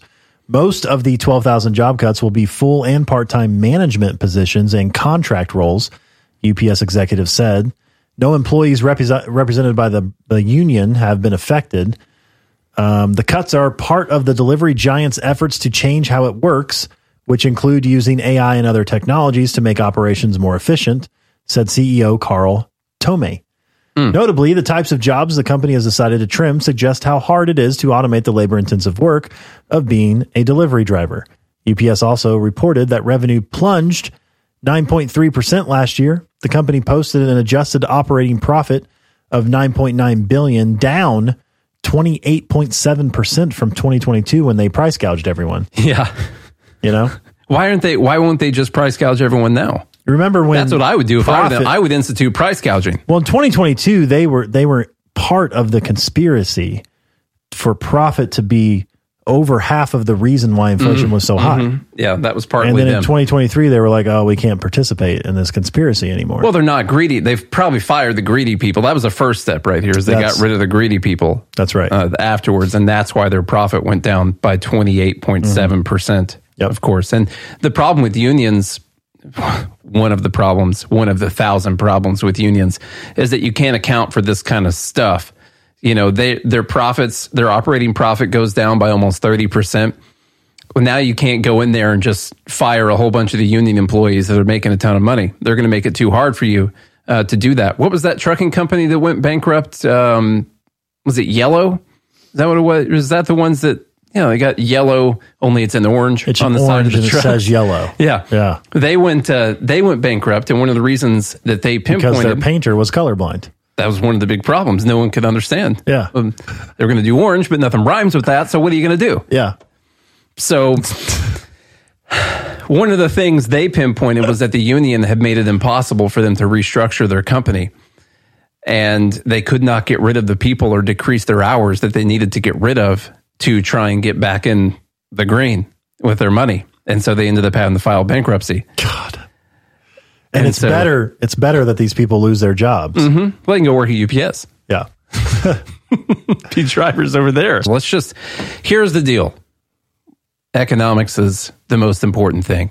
Okay, that's why we try to talk about it as much as possible on this podcast. People lose jobs, they lose livelihoods. The government consistently screws up economics. And I hate unions about as much as I do governments, because I consider them to be governments. They're backed up by the gun of the government anyway, so they might as well be their own governments. And it's not because we don't want workers to have rights, right? Or it's not because we don't want people to have good working conditions or whatever. It's important that the employee and employer relationship is good for both parties. But employees and employers should be able to come together to make those agreements. The best way to make that happen. It works based off competition and labor being able to move, and it gives the employer the incentive to treat their employee well so that they don't leave and go to the competition. And that's how it would all work in a free market without all of these other things that aren't part of the free market at play, which then get blamed on the free market. It's Dumb Bleep of the Week. That's right. That is the day of the week. Every single Friday of the week when we want to, or we go live to the Fed Haters Club. We hang out with them. We go through some of the submissions for the dumbest thing of the week. I think every single submission except for one came from the live group this week. So how about that? If the show sucks, you blame them. You blame the Fed Haters Club. It's not me. We didn't put this together. We're going to be presenting other people's submissions for Dumb Bleep of the Week to you guys. I would say these folks scoured the webs for the dumbest things, but you don't have to actually scour the web. Yeah. No, they're dumb for sure. I'm not gonna lie. There's a lot of dumb stuff on here. It just appears. Yes. Well, it's in your feed every day. Mm-hmm. It's the dumbest things. Pretty much. I could open up Twitter right now and we'll probably find a Dumb Bleep submission. And then you're like, these people vote. Yeah. And should they vote? No. Well, how do you know, you bigot? You know? Yeah. Did you see what color they were before you said that? I assumed. We could have just gone with this one from Bernie Sanders. He just said something. Real dumb that could have made Dumb Bleep of the Week. Although is this number it's not, one? This is not 0.5? one. I'm just showing you an example of how easy it would be to find a Dumb Bleep at any minute. Bernie Sanders just said, if a CEO offers a member of Congress $5 to vote for a bill, it's considered bribe and a crime. If a CEO starts a super PAC and raises tens of millions for that member, it's perfectly legal. Why is this allowed? Well, I responded back with, if a politician offers you $5 to vote for them, it's a crime. But if a politician promises to take $5 from your neighbor and give it to you and calls it a welfare payment, it's perfectly legal. See, just zero self-awareness there from Bernie Sanders. Yeah. So anyhow, that's just how easy it is to find potential things that could be on Dumb Bleep of the Week. But you don't have to, because you just come here. Yeah, that's we how you find it for them. you. But that wasn't one of them. No, that was an example. It's a warm-up. Yeah, like if we were to try and find one. Stretching. Mm-hmm. That's just, yeah. It's kind of getting our legs under us right now for doing this early show at the moment. Well, let's actually look at number one. It has to do with the border down in Tejas.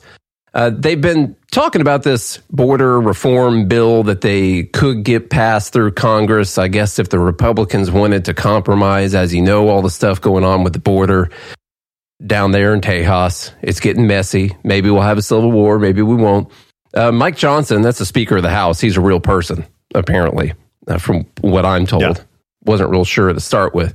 He said any border shutdown authority that allows even one illegal crossing is a non-starter. Thousands each day is outrageous. The number must be zero. So just so you know, their compromise bill is a bill that essentially allows what's happening right now to keep happening up to, this is the word on the street, up to like 5,000 people a day coming across the border illegally. And if it goes over that, then they'll do something. But like 5,000 or lower, that's fine. Yeah.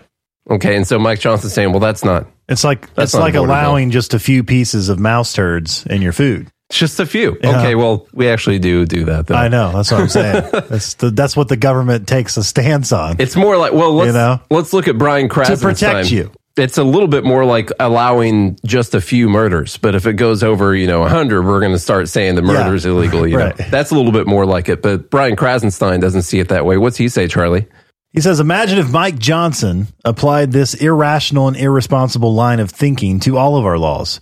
Let's only enact laws to stop murder if we can stop 100% of murders. Let's only enact laws to stop mass shootings if we can stop 100% of mass shootings. Those are the same laws. Let's only enact laws to stop sexual assault if we can stop 100% of sexual assault. Let's only enact laws to stop fentanyl if we can stop 100% of all fentanyl. Start legislating and stop politicizing everything. So those are all really bad examples. I think he completely missed the point here. His example is, let's only enact laws to stop murder if we can stop 100% of the murders. That's not what this is saying. What this is saying is that you're going to allow 5,000 murders and you're only going to care after there's 5,000. Right. That's would be an actual analogy comparing to what this law is, if you're talking about people breaking a law and allowing them to do that. So you're not saying, well, if we can't stop all the murders, it's not going to be illegal. You're saying someone proposed a law that said, let's allow 5,000 murders and then we're not going to do anything unless it's over that. That's what you're actually saying. So that's dumb. Yeah. Just so you know. Well, also, by the way, if they make crossing illegal again. That's not as good of a tagline. We'll have to. What's the acronym for that? If they do that, they're still going to be illegal crossings. They are. Just like murder is illegal, but they're still murders. Mm-hmm. I mean, have you seen Dateline?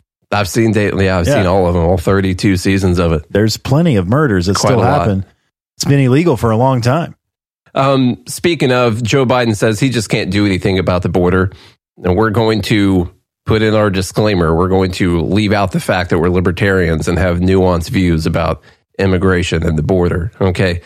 But it is kind of dumb to see Biden up here saying that he just doesn't have the power to do anything about this. And he needs a brand new law that gives him a bunch of powers to enforce actual laws that are on the books right now. Mm-hmm. So that's what he's saying. Not all I can do. Just give me the power. The very day I got in office, give me the border patrol.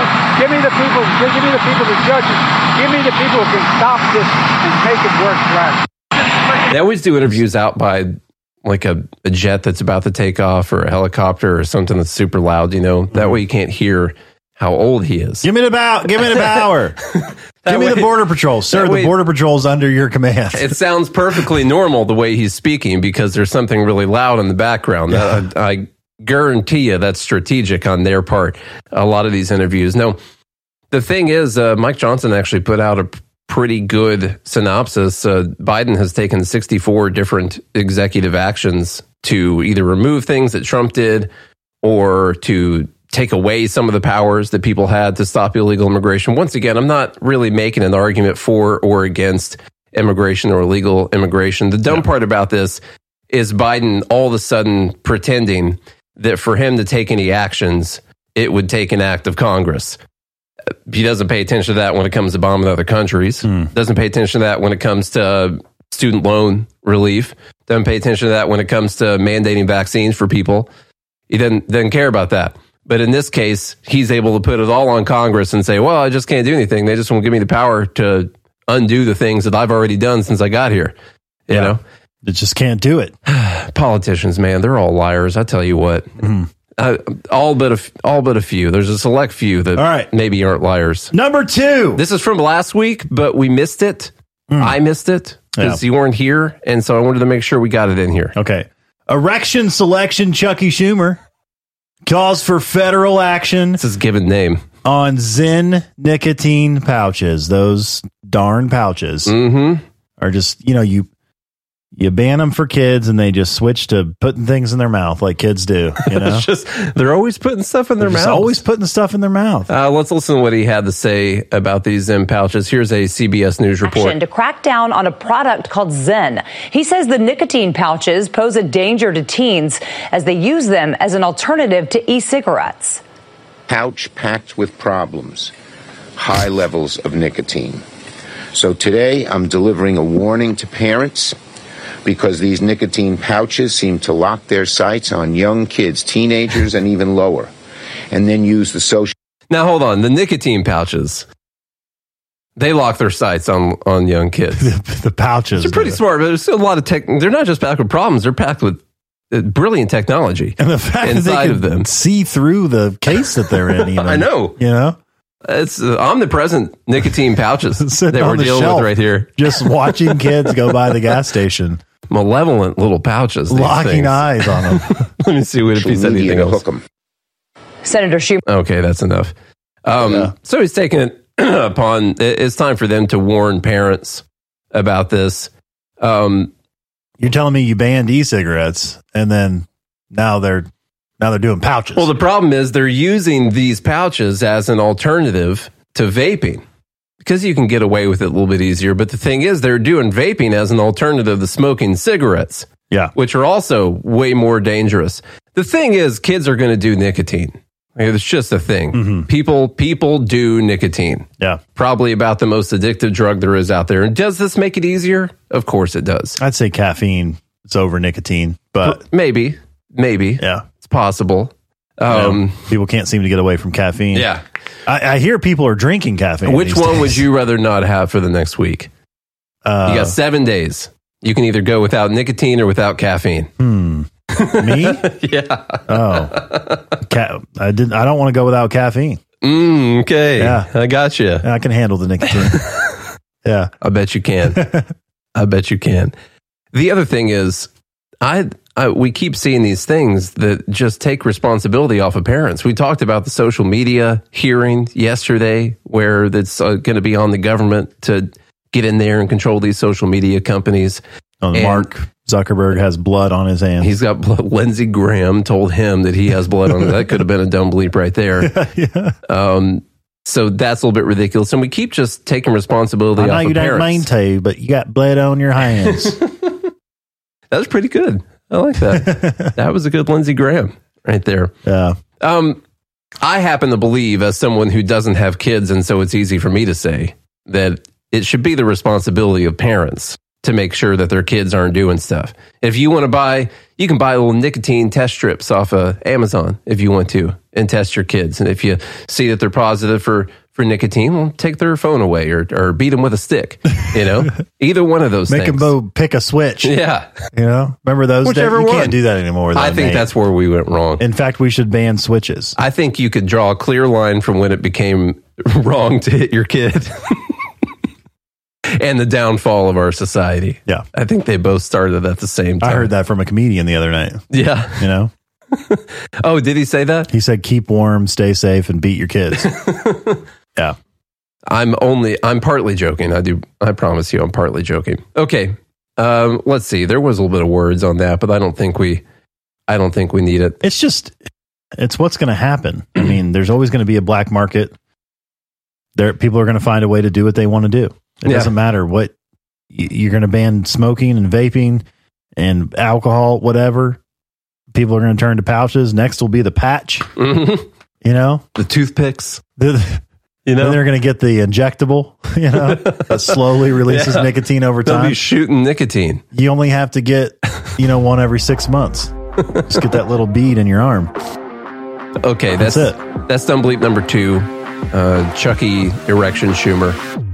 The next one here, I already put it in there. That's we're only through 2 dumb bleeps right now, so we got at least like 8 or 9 more coming right up. You want to be ready. We're going to see who the live group, the Fed Haters Club, is going to vote for to be the dumbest thing this week on Liberty at Night with Nate and Charlie on the Free Talk Live Network.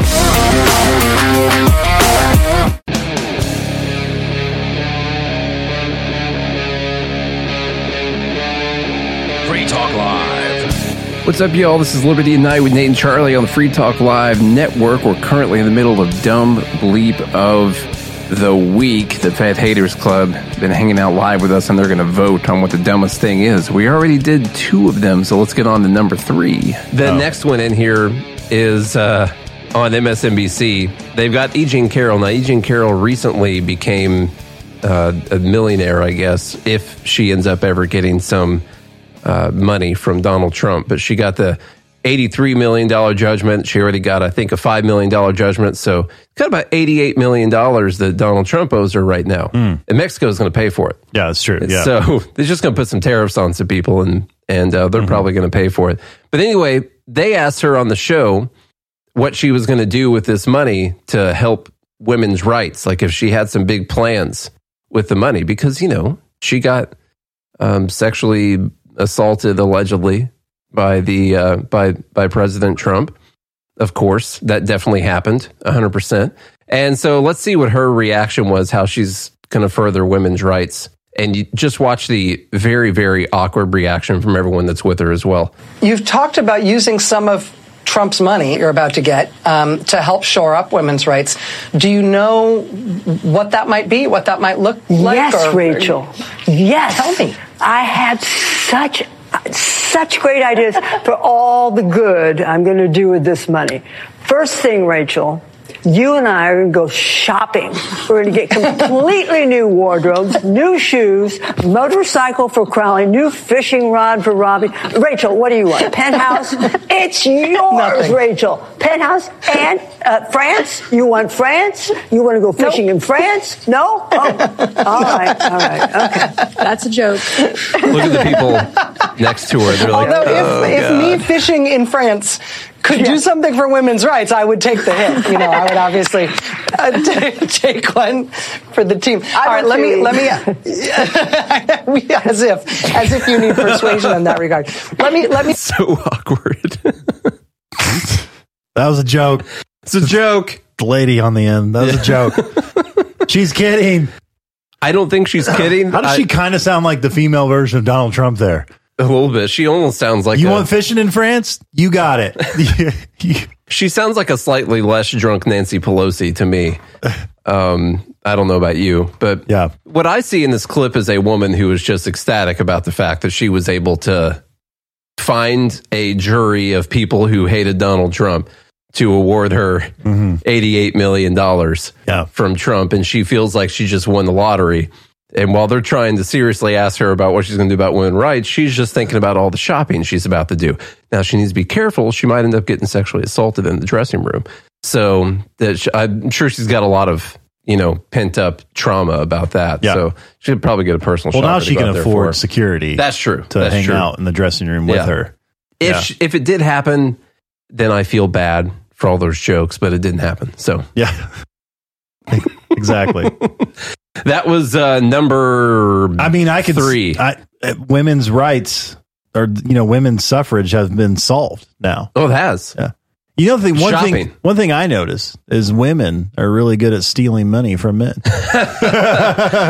That's true. Yeah, it's very true. Yeah, it's one of the main things. Yep, I think that they've evolved to do. Yeah, they like to take at least half of things they didn't earn. All right, let's go to Iowa. That wasn't based on personal experiences or anything. That's just broad culture. No, speaking. Definitely not. Yeah. You're not actually drawing from any experiences it was a that joke. You have. Yeah. Will you put that one in the group while I'm... Okay. Number 4. Sorry, I didn't number them today. Number 4. U.S. Navy veteran Michael Cassidy has been charged with a hate crime. What did he do? Well, Charlie, he beheaded a statue of Satan at the Iowa Capitol. They had a statue up there. I guess it was a satanic statue. I remember this whole thing going on up there in Iowa, and he beheaded it, and now he's getting charged with a hate crime for doing such thing because it was against someone's religion. Yeah, is the thing. Go ahead, Charlie. This is a hate crime? It's a hate crime. I mean, maybe vandalism or something, but I totally would say that it's vandalism for sure. Seems like hate crime's a little harsh. Doesn't Satan have slaves? No. No? Okay. All right. Well, Navy Reserve veteran Michael Cassidy has been charged with a hate crime after he beheaded a satanic statue in the Iowa State Capitol, according to a Tuesday press statement from local attorney's office. Cassidy, who said that he was committing an act of Christian civil disobedience after he destroyed a pagan statue that was displayed in the Iowa Capitol, made national headlines for his actions. Okay. Back to you, Nate. That's one thing. Here's some more. Sorry. I was messing around with the screens. All right. Hicks said in a statement that based on information from the Satanic Temple, it's early, Charlie. The cost to replace or repair the statue would have been between $750 to $1,500, making its destruction an aggravated misdemeanor. In fact, the temple has filed a damage estimating putting the cost to replace the statue at $3,000. What makes the charge a felony, he said, is the hate crime statute. Cassidy's attorney has written in court filings that the Satanic Temple, which organized the pagan display, was intended to evoke strong emotions and incite others. I thought incitement was against... Incitement's bad, yeah. I mean, they incited this to happen. Right. In a statement following the destruction of the statue, Iowa Republican Governor Kim Reynolds said she found the statue absolutely objectionable, but that the best response to objectionable speech is more speech and prayer. Okay. Hate crimes, Charlie, where you come down on those? They're ridiculous. Yeah. So you're fine with hate crimes? No. No, I think... You don't have a problem with them? No, I don't like them because it's already a crime to vandalize it's already something. Why do you got to add some type of kicker? How is it hate? Don't you always hate? something when you commit some type of act? You know, when I spit on the sidewalk, it's because I hate the sidewalk. Yeah. You know? Like if you vandalize someone's, let's say that you like, because spitting on sidewalk is still illegal in a lot of states. Say by you the way, slash someone's tires. You know, he hates these tires. That's a hate crime against the person. That's against the tires. He hates the tires. That's true. He hates the, just like he hates the cans. Exactly. I know. But you know, someone stay away from the tires. Someone slashes your tires or breaks your windshield or something. Well, that's a hate crime, right? That's done out of hate.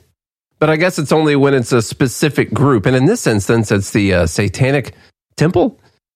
Sure, they got a right to religion, to the free exercise thereof in a state building, I guess. Everybody has a like right to be else. stupid. Yeah. That's totally fine. Whatever.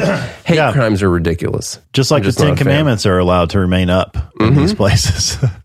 Kind of weird, I guess. Yeah. All right. That was number 4. There's this new game out there. Am I going to pronounce it? Is it called Pal World? Pal World or Paul World? I have no idea. Is anyone out there playing this Pal World? Apparently, it's a very popular game. Now, PETA, that's not some guy named Peter. I'm talking about PETA, you know, the animal people. They're upset about this Pal World game because it has way too much animal cruelty, and they want like a vegan version of this game where it makes it fair for vegan people to come in and play this specific game. Let me fill you in just a little bit. Pal World. Pal World Does is the PETA most, have a whole team working on this? They're just going to.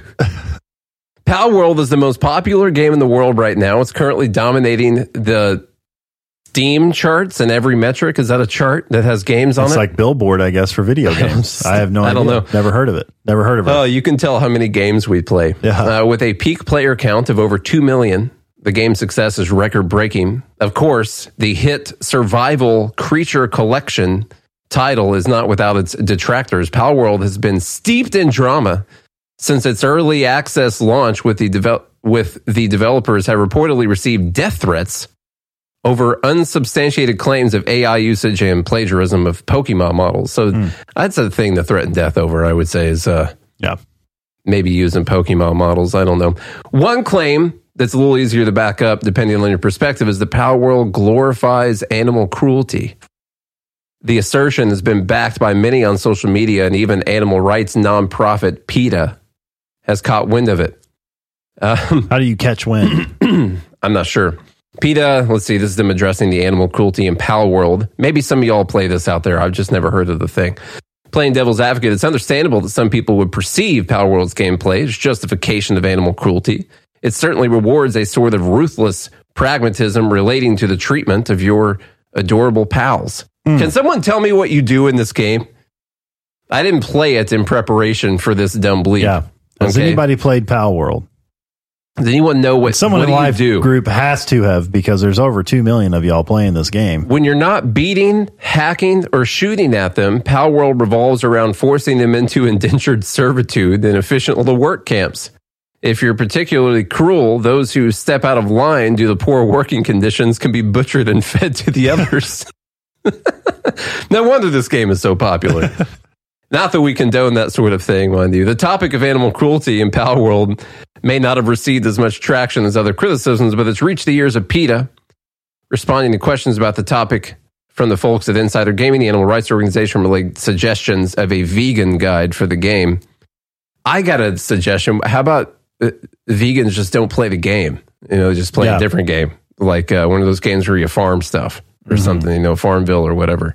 But not animals. I'm talking about growing crops. So the live group is saying it's like communism. Okay. You know? All right, I got you. Well, it sounds pretty communism so far. Only apparently there's always stuff to eat. Quote, PETA has already heard from many Pal World fans who have no interest in eating pals and want a vegan guide created for the game. Just don't play the game. Play a different game. I'm not going to contact Call of Duty and say I'm against war and give me like a peaceful option for Call of Duty. I'm a libertarian. That's ridiculous. Let me talk to the guy and convince him to lay down his arms versus shooting him. Give me the option. God. For diplomatic responses on the map. Let me see. Also, here's the thing. They say you can't eat berries, but they don't offer as much nutrition as the animals do. So you're at a disadvantage in the game as a vegan person. It's all make believe. It's pretend. It's a game. These are virtual animals. People, stop giving your money to PETA. They're paying attention to video games. Come on, man. All right. Oh, it's too early for this. I know. At this point, we're just like, oh, God. This really is dumb. This really is dumb. Let's see. I'm going to put PETA in here for number 5. They'll find something. Oh, yeah. They will. For everything. God, we made it to this one already. All right, number 6. This is a difficult one. We got to read. Well, folks, as many of you know, back in 2017, my wife and I bought a house in Nashville, Tennessee.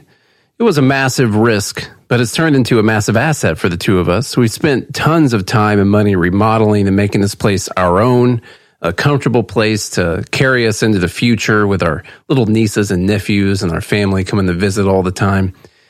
Things like this are worth protecting, and making an estate plan now means we can gain security and peace of mind for ourselves and our loved ones.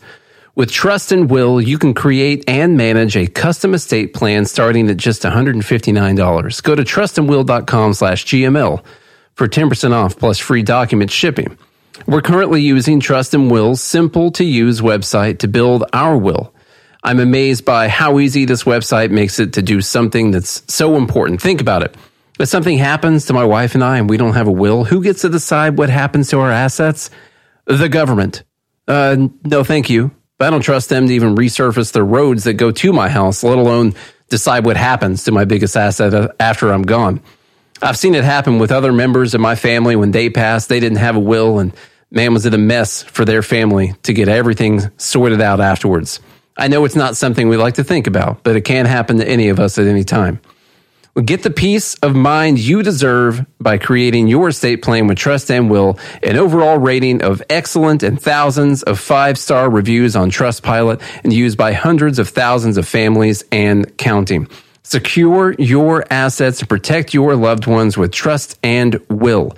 Get 10% off plus free shipping of your estate plan documents by visiting trustandwill.com/GML. That's 10% off and free shipping at trustandwill.com/GML. This show is sponsored by BetterHelp. Well, it's January, so everyone's thinking new year, new me, right? But what if there are some things that you're already doing right and could just be expanded on? I started keeping a calendar at the end of last year, trying to get better organized with my crazy life schedule. Maybe you're like Charlie and you've already shed 80 pounds of extra weight and you just have a little further to go. Well, therapy helps you find your strengths so you can ditch the extreme resolutions and make changes that really stick. As you know, I've done therapy in the past and found it to be extremely helpful. It's not just for those that have major trauma, although it's perfect for that too. But it's also for people that want to learn positive coping skills and how to set healthy boundaries and how to be the best version of yourself.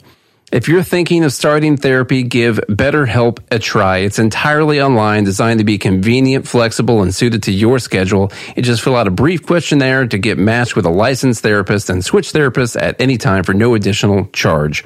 Celebrate the progress that you've already made. Visit BetterHelp.com/GML today to get 10% off your first month.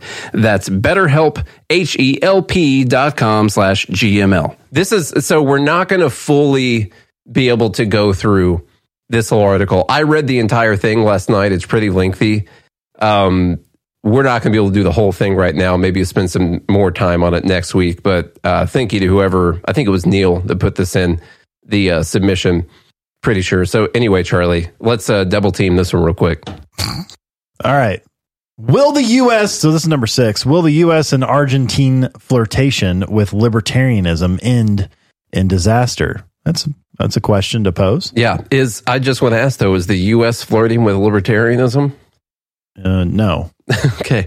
Well, apparently we are, according to this Substack. He says, just turn everything over to the morbidly rich and let them and their companies run the entire country along with the profit motive lines. What could possibly go wrong? Well, it looks like, according to this graphic there, this is going to turn into Space Jam. They'll have the Monstars, They went to ChatGPT and they said, and they're going to make me a morbidly rich man. And they're going to chain up Michael Jordan and LeBron James for all the people to come see.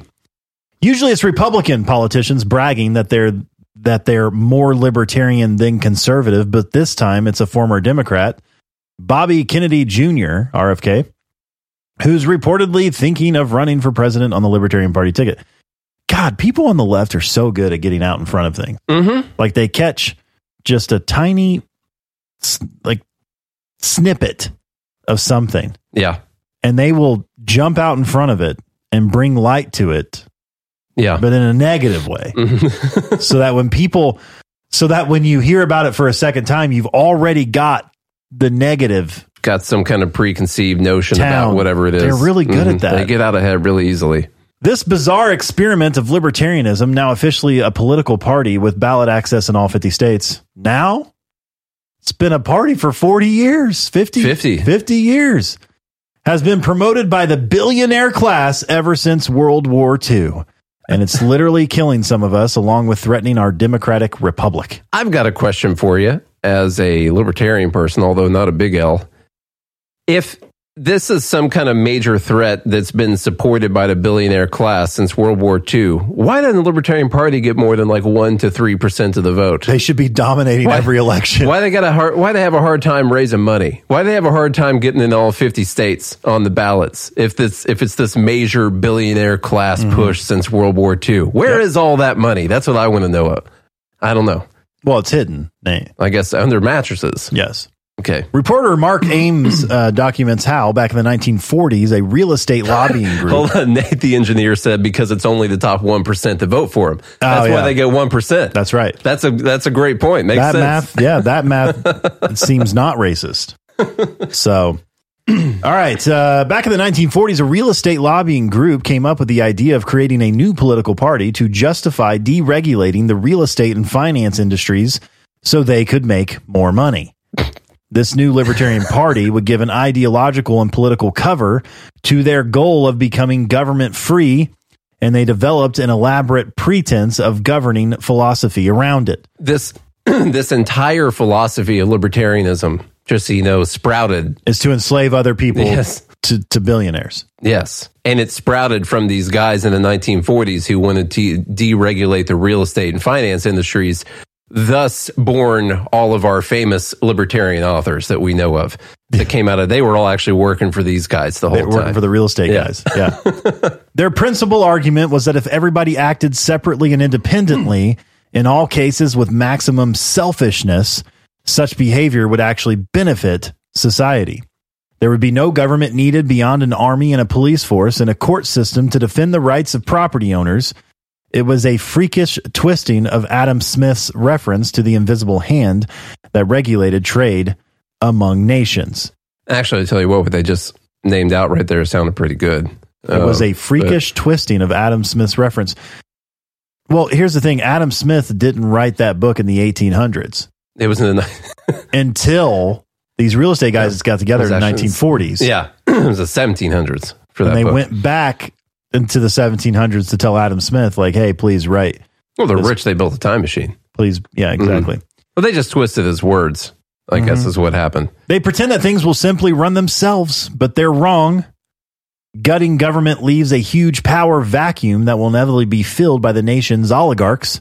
That's how it's worked all over the world for 7,000 or more years. What do we have right now? You know? We've got the biggest government ever in the history of all mankind. It's democracy, Nate. Right now we have democracy. You got to protect it. And we got these same people complaining that we have these oligarchs and this billionaire class, and they're the ones running everything. All the while, we've got the most regulations, the most government, the most taxes out of our GDP, all these things that we've ever had in history of America, and the biggest government that's ever existed. And what, this is libertarianism? That's what's happened. But if you get rid of that, there's going to be a power vacuum and the rich are going to control things. Yeah. So they both complained that with the biggest government ever. Because the people who control things right now aren't rich. They're literally saying right now, complaining, we've got the biggest government ever and it's the rich that control everything. But if you get rid of the government, it's going to be the rich that control everything. You wouldn't want that. No, you wouldn't. So this is why there's one question that always stops libertarians dead in their tracks when they come on or call into my radio TV program to proclaim the wonders of their political ideology. Please name one country anywhere in the world. This is his question to all these libertarians. Any time in the last 7,000 years where libertarianism has succeeded and produced general peace and prosperity. And we'll get Charlie's answer to this super, super difficult question that this guy always uses to stump all of the libertarians that come on his radio show. Coming right up on Liberty at Night on the Free Talk Live Network.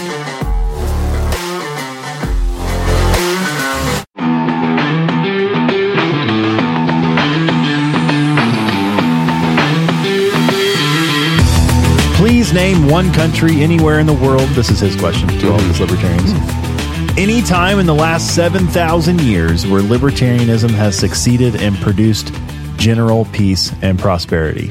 America. I would say the beginnings of America minus enslaving human beings. Yes.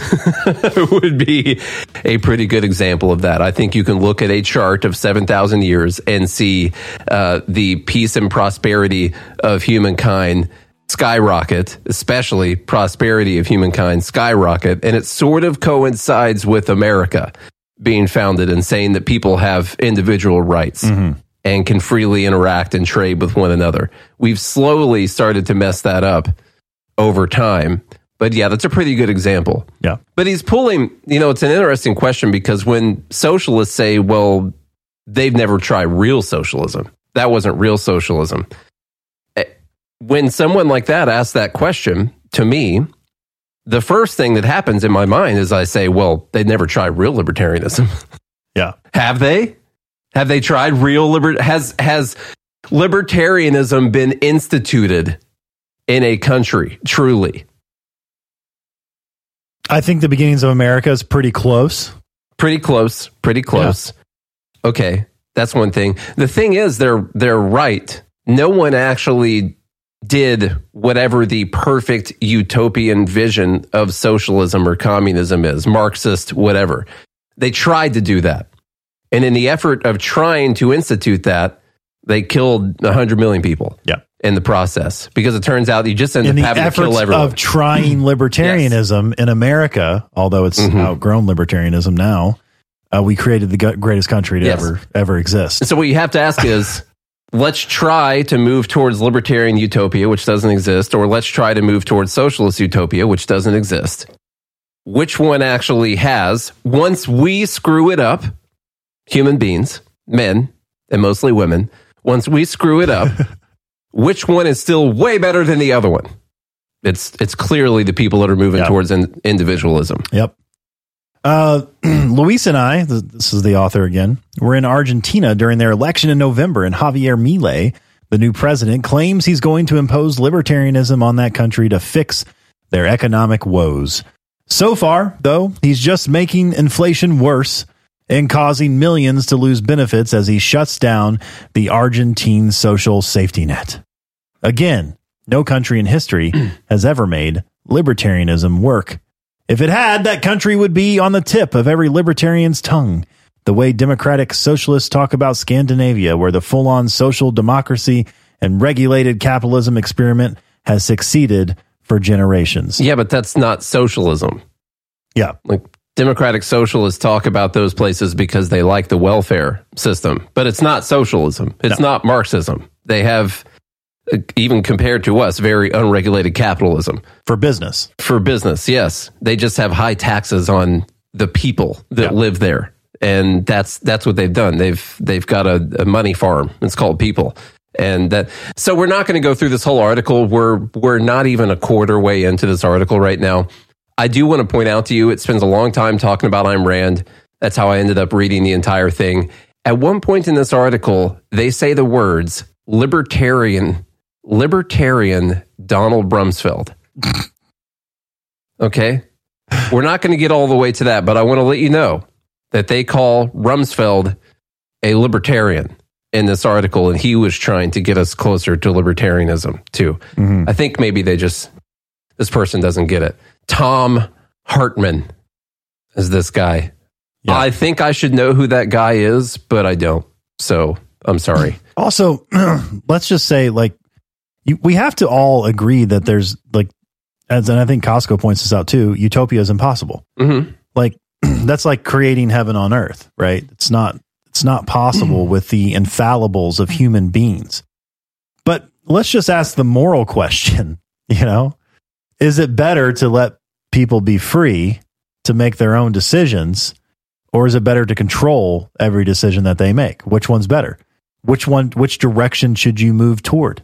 There's actually only one moral answer, and that's not saying that you have control and ownership over other human beings. Yes. That's the way to do it. And socialists will say that, well, socialism would work if people were just better and were, thinking about the better good and all that and doing the right things. But the thing is, so libertarianism would work better if people were better too. Yeah. We also talked about America except for slavery. But here's the thing.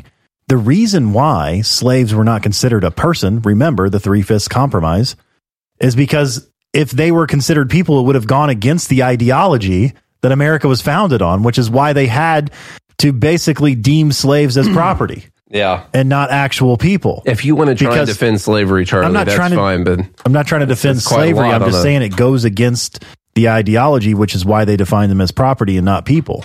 Because the ideology that America was founded on was libertarian-ish ideas. I'm just speaking for myself here, but I think slavery was wrong. It was wrong. It is wrong. Still is wrong. Okay, let's move on. We're only on number 6. Number 7, pretty easy one. We're not going to go real far into it because we've already talked about it twice this week. But I did say it was the dumbest thing I had heard. And using hyperbole, I said in my entire life. I don't think it's the dumbest thing I've ever heard in my entire life. That was hyperbolic. I do apologize. Number 7 is the Chiefs, Taylor Swift, Travis Kelce, Taylor Swift, Joe Biden endorsement. Conspiracy theory. It's not the conspiracy theory that they're trying to bump up the ratings for the NFL. That one could at least make some sense. But the idea that somehow this entire thing has happened so they can get Taylor Swift and Travis Kelce to endorse Joe Biden is really, really, really dumb. And I'm sorry. I'll say it straight to your face on Discord that it's really dumb. Let's go on to just so we can skip over that. We don't need. Oh, there was a really funny thing here, though. Did you see the Babylon Bees headline on this? No. But David Leavitt, I think, thought that this was somehow a real headline. Here's the Babylon Bees headline. And he has multiple tweets about this. I think he thought it was actually real. He said, someone was paid to type this. Here's the headline. Conservatives uncover Democrat plot to turn Taylor Swift into an international pop star and the Kansas City Chiefs into a dynasty so Swift could date a Chiefs player and leverage the collective media coverage to get Joe Biden reelected. Good news is the Babylon Bee also thinks that this conspiracy theory is ridiculous. Because that's what you think. Yeah. And David Leavitt said, how did this title get by an editor? It's a joke. That's how the title got through. That's an editor. They were kidding. Just so you know. So you know. All right, Nancy Pelosi. Number 8 is number 8. It's a video. Thank God we get a video of Nancy Pelosi talking. Been waiting this entire time to hear her. She's talking about ceasefire protesters. You know, those people who want bombs to stop killing people in Gaza.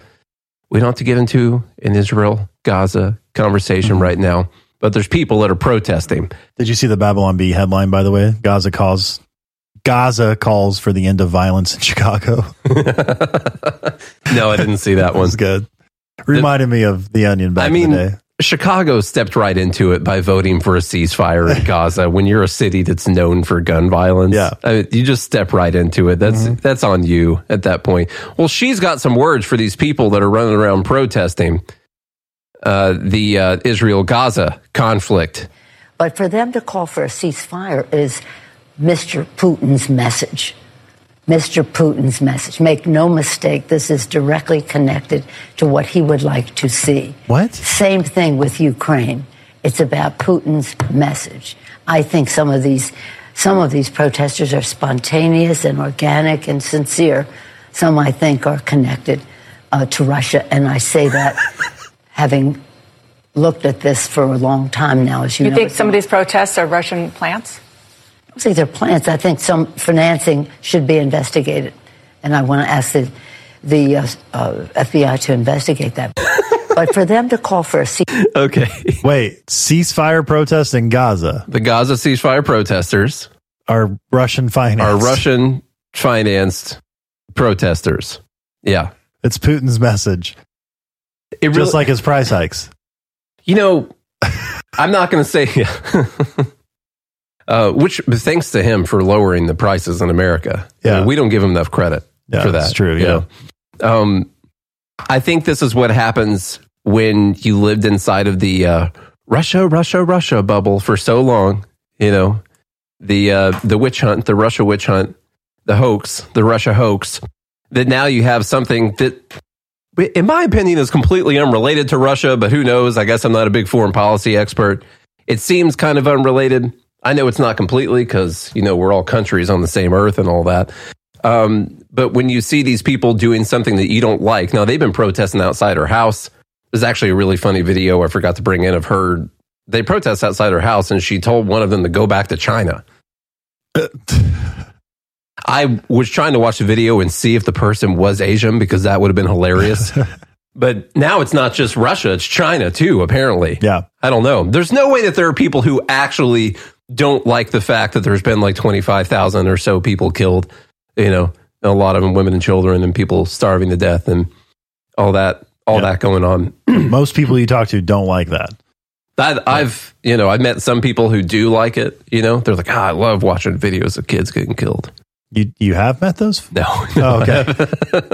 But you see how ridiculous it was when I said that? Yeah, right. Yeah. Okay, so that is whatever. I went to a kids' death rally the other day. It was a whole group of people. What number was that? Can someone give me that was number 8. Okay, Nancy Pelosi, Russia. Right there. Okay, the next one goes to Democrat Representative Ayanna Pressley, who is accusing Walgreens of racial discrimination by closing stores in neighborhoods that are overrun by theft. Yes, Walgreens is closing stores because of all the theft, and this is specifically in Baston where this is happening. And it turns out it's just because Walgreens is racist. That's right. They just don't like black people. And Black History Month of all times. Come on, folks. That's ridiculous. All right, let's go, Ayanna, now. Mr. Speaker, Walgreens is planning to close yet another pharmacy in the Massachusetts 7th, this time on Warren Street in Roxbury, a community that is 85% black and Latino. This closure is a part of a larger trend of abandoning low-income communities like the previous closures in Mattapan and Hyde Park, both in the Massachusetts 7th. When a Walgreens leaves a neighborhood, they disrupt the entire community and they take with them baby formula, diapers, asthma inhalers, life-saving medications, and of course, jobs. These closures are not arbitrary and they are not innocent. They are life-threatening acts of racial and economic discrimination. Okay. Yep. Charlie, do you have a right to a Walgreens store in your neighborhood? Absolutely. I was waiting for you to say not after that, but no, I see where we're going here. Yeah. They should probably be forced to stay open, actually. Yeah. Well, they can't make too much money. No. That'd be price gouging. But yeah. Like they can't raise their prices to make up for all the items that are getting stolen from their store because that's price gouging. That's also racist for them to do that. And if they have to hire security guards and if they have Texas put razor wire up around their store or something like that, and they have to pay for all that and raise their prices, well, that's just price gouging. Yep. Is what that is. The problem is we don't, we need free Walgreens. That's what we need. I gotcha. Like free healthcare. Just like that. Yeah. How are we going to pay for it, though? We'll tax the billionaires. Okay. Wealth tax. Where the billionaires get their money, though? Walgreens. Selling people stuff. Opponents of the closure tried for weeks to convince the company to reconsider its decision. but were unsuccessful. The location closed. The mayor, the representatives, Ayanna Pressley, please keep on these people for letting these things in Roxbury close. Letting them close. Letting a business decide to not operate, because now you have a right to it, but also you hate it when it's there. Yeah. It is communities who have the least other options of where to get their medications filled where the pharmacies are closing, said Boston Mayor Michelle Wu. The Walgreens closure on Warren Street continues the trend of corporations abandoning Black and brown and immigrant communities. Reads a statement from Pressley, Elizabeth Warren, and Ed Markey. That's what they're doing. We are once again they're leaving because the communities are Black and brown. That's why. And immigrant. Because they don't care about Black and brown people's money. It spends different. This is why we always talk about this whole victim mentality and all of that. And this is why, because in the culture, when something like this happens, rather than placing the blame where it belongs and telling people they should stop stealing or you're going to lose your stores because you can't stop taking things that don't belong to you and holding those people accountable and responsible. No. That's racist. We're going to hold the store owners accountable because they are being stolen from. Not only that, you preach an entire message to this group of people that tells them to hate these big companies, tells them that they're overcharging you, they're price gouging you, that you actually have a right to this stuff and shouldn't have to pay for it. It's no wonder these things happen. It's not when you tell an entire community that they're victims. It says here, Walgreens must not abandon this community. Walgreens didn't abandon the community. The community has abandoned themselves. Put that on a bumper sticker. You should go tell your neighbors, stop breaking the law. Of course, there are law-abiding people that get punished because of this, but it's not on the store to stay open in a location where they're losing money. It doesn't matter if it's because of theft or because people just don't want to buy stuff there. They need to make money. Yeah. And if they raise their prices, you're going to... Elizabeth Warren is signing on. Elizabeth Warren would be the first one lined up with her freaking tomahawk and her headdress, telling them that they got to lower their prices, slashing them prices. Okay? With the tomahawk. With the tomahawk. Yeah. Slashing straight through there. Yeah. Should be scalping Walgreens. Yeah. Anyway, it does exist in a high crime area. Last year, the crime in this area was up 38% from June of 2019. In fact, here's a crime map. I actually dug into this one. I wanted to see. I looked up the address to the location and all that and tried to figure out. How was there one with an A+ right in the middle of all of this? Wow. They must have it's a gated community. Must have a fence or something. I don't know. Must be, I don't know. Security. So anyway, they're right here. Of course, there's corners happening right here. This is Warren Street, and the darker the more red these colors get. I don't want to say darker in relation to this. The more red these colors get, the more crime there is in the you areas. could tell people like, I live on Warren Street, in Boston, and you don't know, was that person super wealthy and safe? Apparently, or are they gangster? Now, what's interesting there is you just associated that with wealth. Oh, I'm sure that was a higher income neighborhood or a higher wealth neighborhood, and that they would be the lower crime neighborhood. Oh, it all comes down to economics. It does. It doesn't matter the color. All of it. Like it's all economic status. Yep. You see this, especially if you're in the service industry. Okay, it doesn't matter whether if you serve people, right? You can tell. For the most part, now this is always stereotypical, but for the most part, you can tell how that person is going to treat you based on their economic status. I don't care if they're white, if they're Hispanic, if they're black, if they're brown, if they're Asian, it doesn't matter. The economic status is what's going to give you an indication, for the most part, of how that person is going to treat you as you serve them.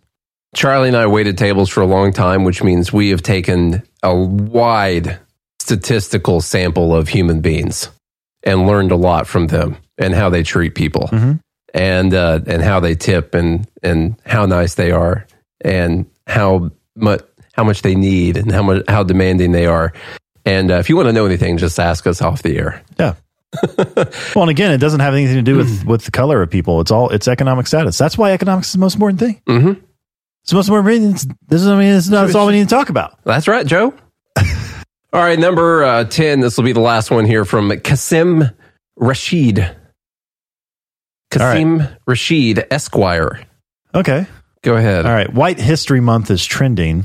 And then he did a little eyebrow raise. FYI, for your information. White is not a culture. White people don't have cultures.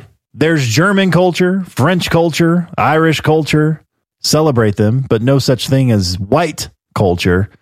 So labeling racism as anti-white is not defending a culture. It's defending being racist without consequence. All right. Before you say anything, I'm going to quiz you. I've got a test. I've already got this ready for you. All right. Okay. This is a world map. Can you please point out black on this map? Tell me where the nation of black culture. No. I mean, tell me. I mean, there's no white culture. It's either what is it? Irish German culture, German culture. Can you just point out where black is for me? Where black culture comes from? No, not black culture. I want to know black. Oh. Well, I mean, I would say it's mostly the whole map. Would you say it's a whole bunch of different countries? Oh, yeah. You know, when you draw back to people's ancestry? Yeah. That it's not from the nation of black? Just like white culture is not a thing. It comes from all these different countries that white people originated from. Yeah, I mean, I'm just wondering.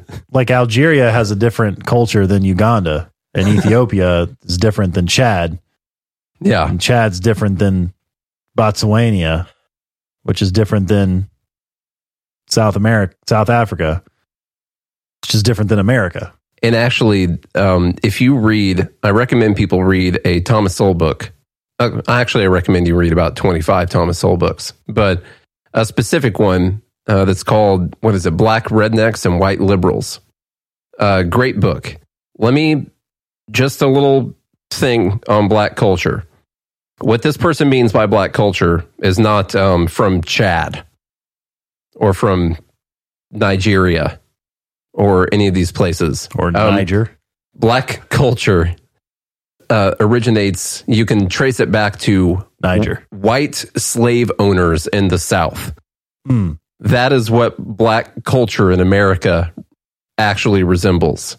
The culture of white slave owners in the South. You do not draw any of the things. Fancy talk. That's all I'm going to say, because I'm not the expert on this issue, but I do recommend people go read Black Rednecks and White Liberals. So anyhow, those. Oh my Lord, Lord, Lord, Lord. All right, let's get the votes in. Everyone go to the Dumb Bleep channel real quick. We got 10 items in the Dumb Bleep channel. All right. Man, I thought we were going to keep going. Get your vote on. Let me put this last one in. Get your votes in. White. Get your votes in. Culture. Let's get those votes in the Dumb Bleep of the Week channel. I like how one of the options is 8 a.m. Dumb Bleep. Yeah. That's true. Man. I think it's already got some votes, too. All right. Where can people go to find more of us, Charlie? Oh, just look at a map. Just look on the map. Well, the map's not on the screen anymore. Oh. But I would say... But you could pull out a map. You could. Or look at one on your phone, probably. Yeah, you could actually look at the World Wide Web. And then that's where you would find us. The goodmorningliberty.us. You can find us on YouTube. You can find us in the club. You can catch us bright and early, like today. But you can go to goodmorningliberty.us, or you can go to joingmail.com. You can go to the Fed Haters Club. Yeah. If you want to do that, when you go to joingmail.com, you join up. Okay. Yeah. You go to God Hates Feds and get some merch. Get your very own God Hates Feds t-shirt. Yeah. Offend someone today. Yeah. Make so it you're your saying daily we goal. exist virtually. It's mainly virtual. We're not even actually real. This is just a total AI podcast. Okay. That's all it is. Sorry to tell you. It's not a bad idea, by the way. It's just a total AI podcast. God, yeah. Oh, I'm sure there's some out there already. Robots talking to each other. Hey, everyone get your votes in. Quit messing around out there. No one knows what they're going to say. You know? You just have robots talking to each other. That's for already an hour. a thing. I guarantee it's already a thing. Great idea. It's got to be. Great idea. No one's voting. The discrepancy between people and votes is pretty low. If you look at with 30% of the precincts reporting, Are you going to call it? It looks like we could call the Ayanna Walgreens as the winner for Dumb Bleep, with 30% of precincts reporting. Now, we're probably going to have about 8 times as many mail-in votes come in, but that's a couple days from now, so we'll let you know. Yeah, I mean, that seems pretty dumb. All right, folks, if you enjoyed this 3 hours tonight, to make sure you go find our podcast, Good Morning Liberty, on your favorite podcast app. I know we're called Liberty at Night right now, but we're Good Morning Liberty every single day. We'll see you next week.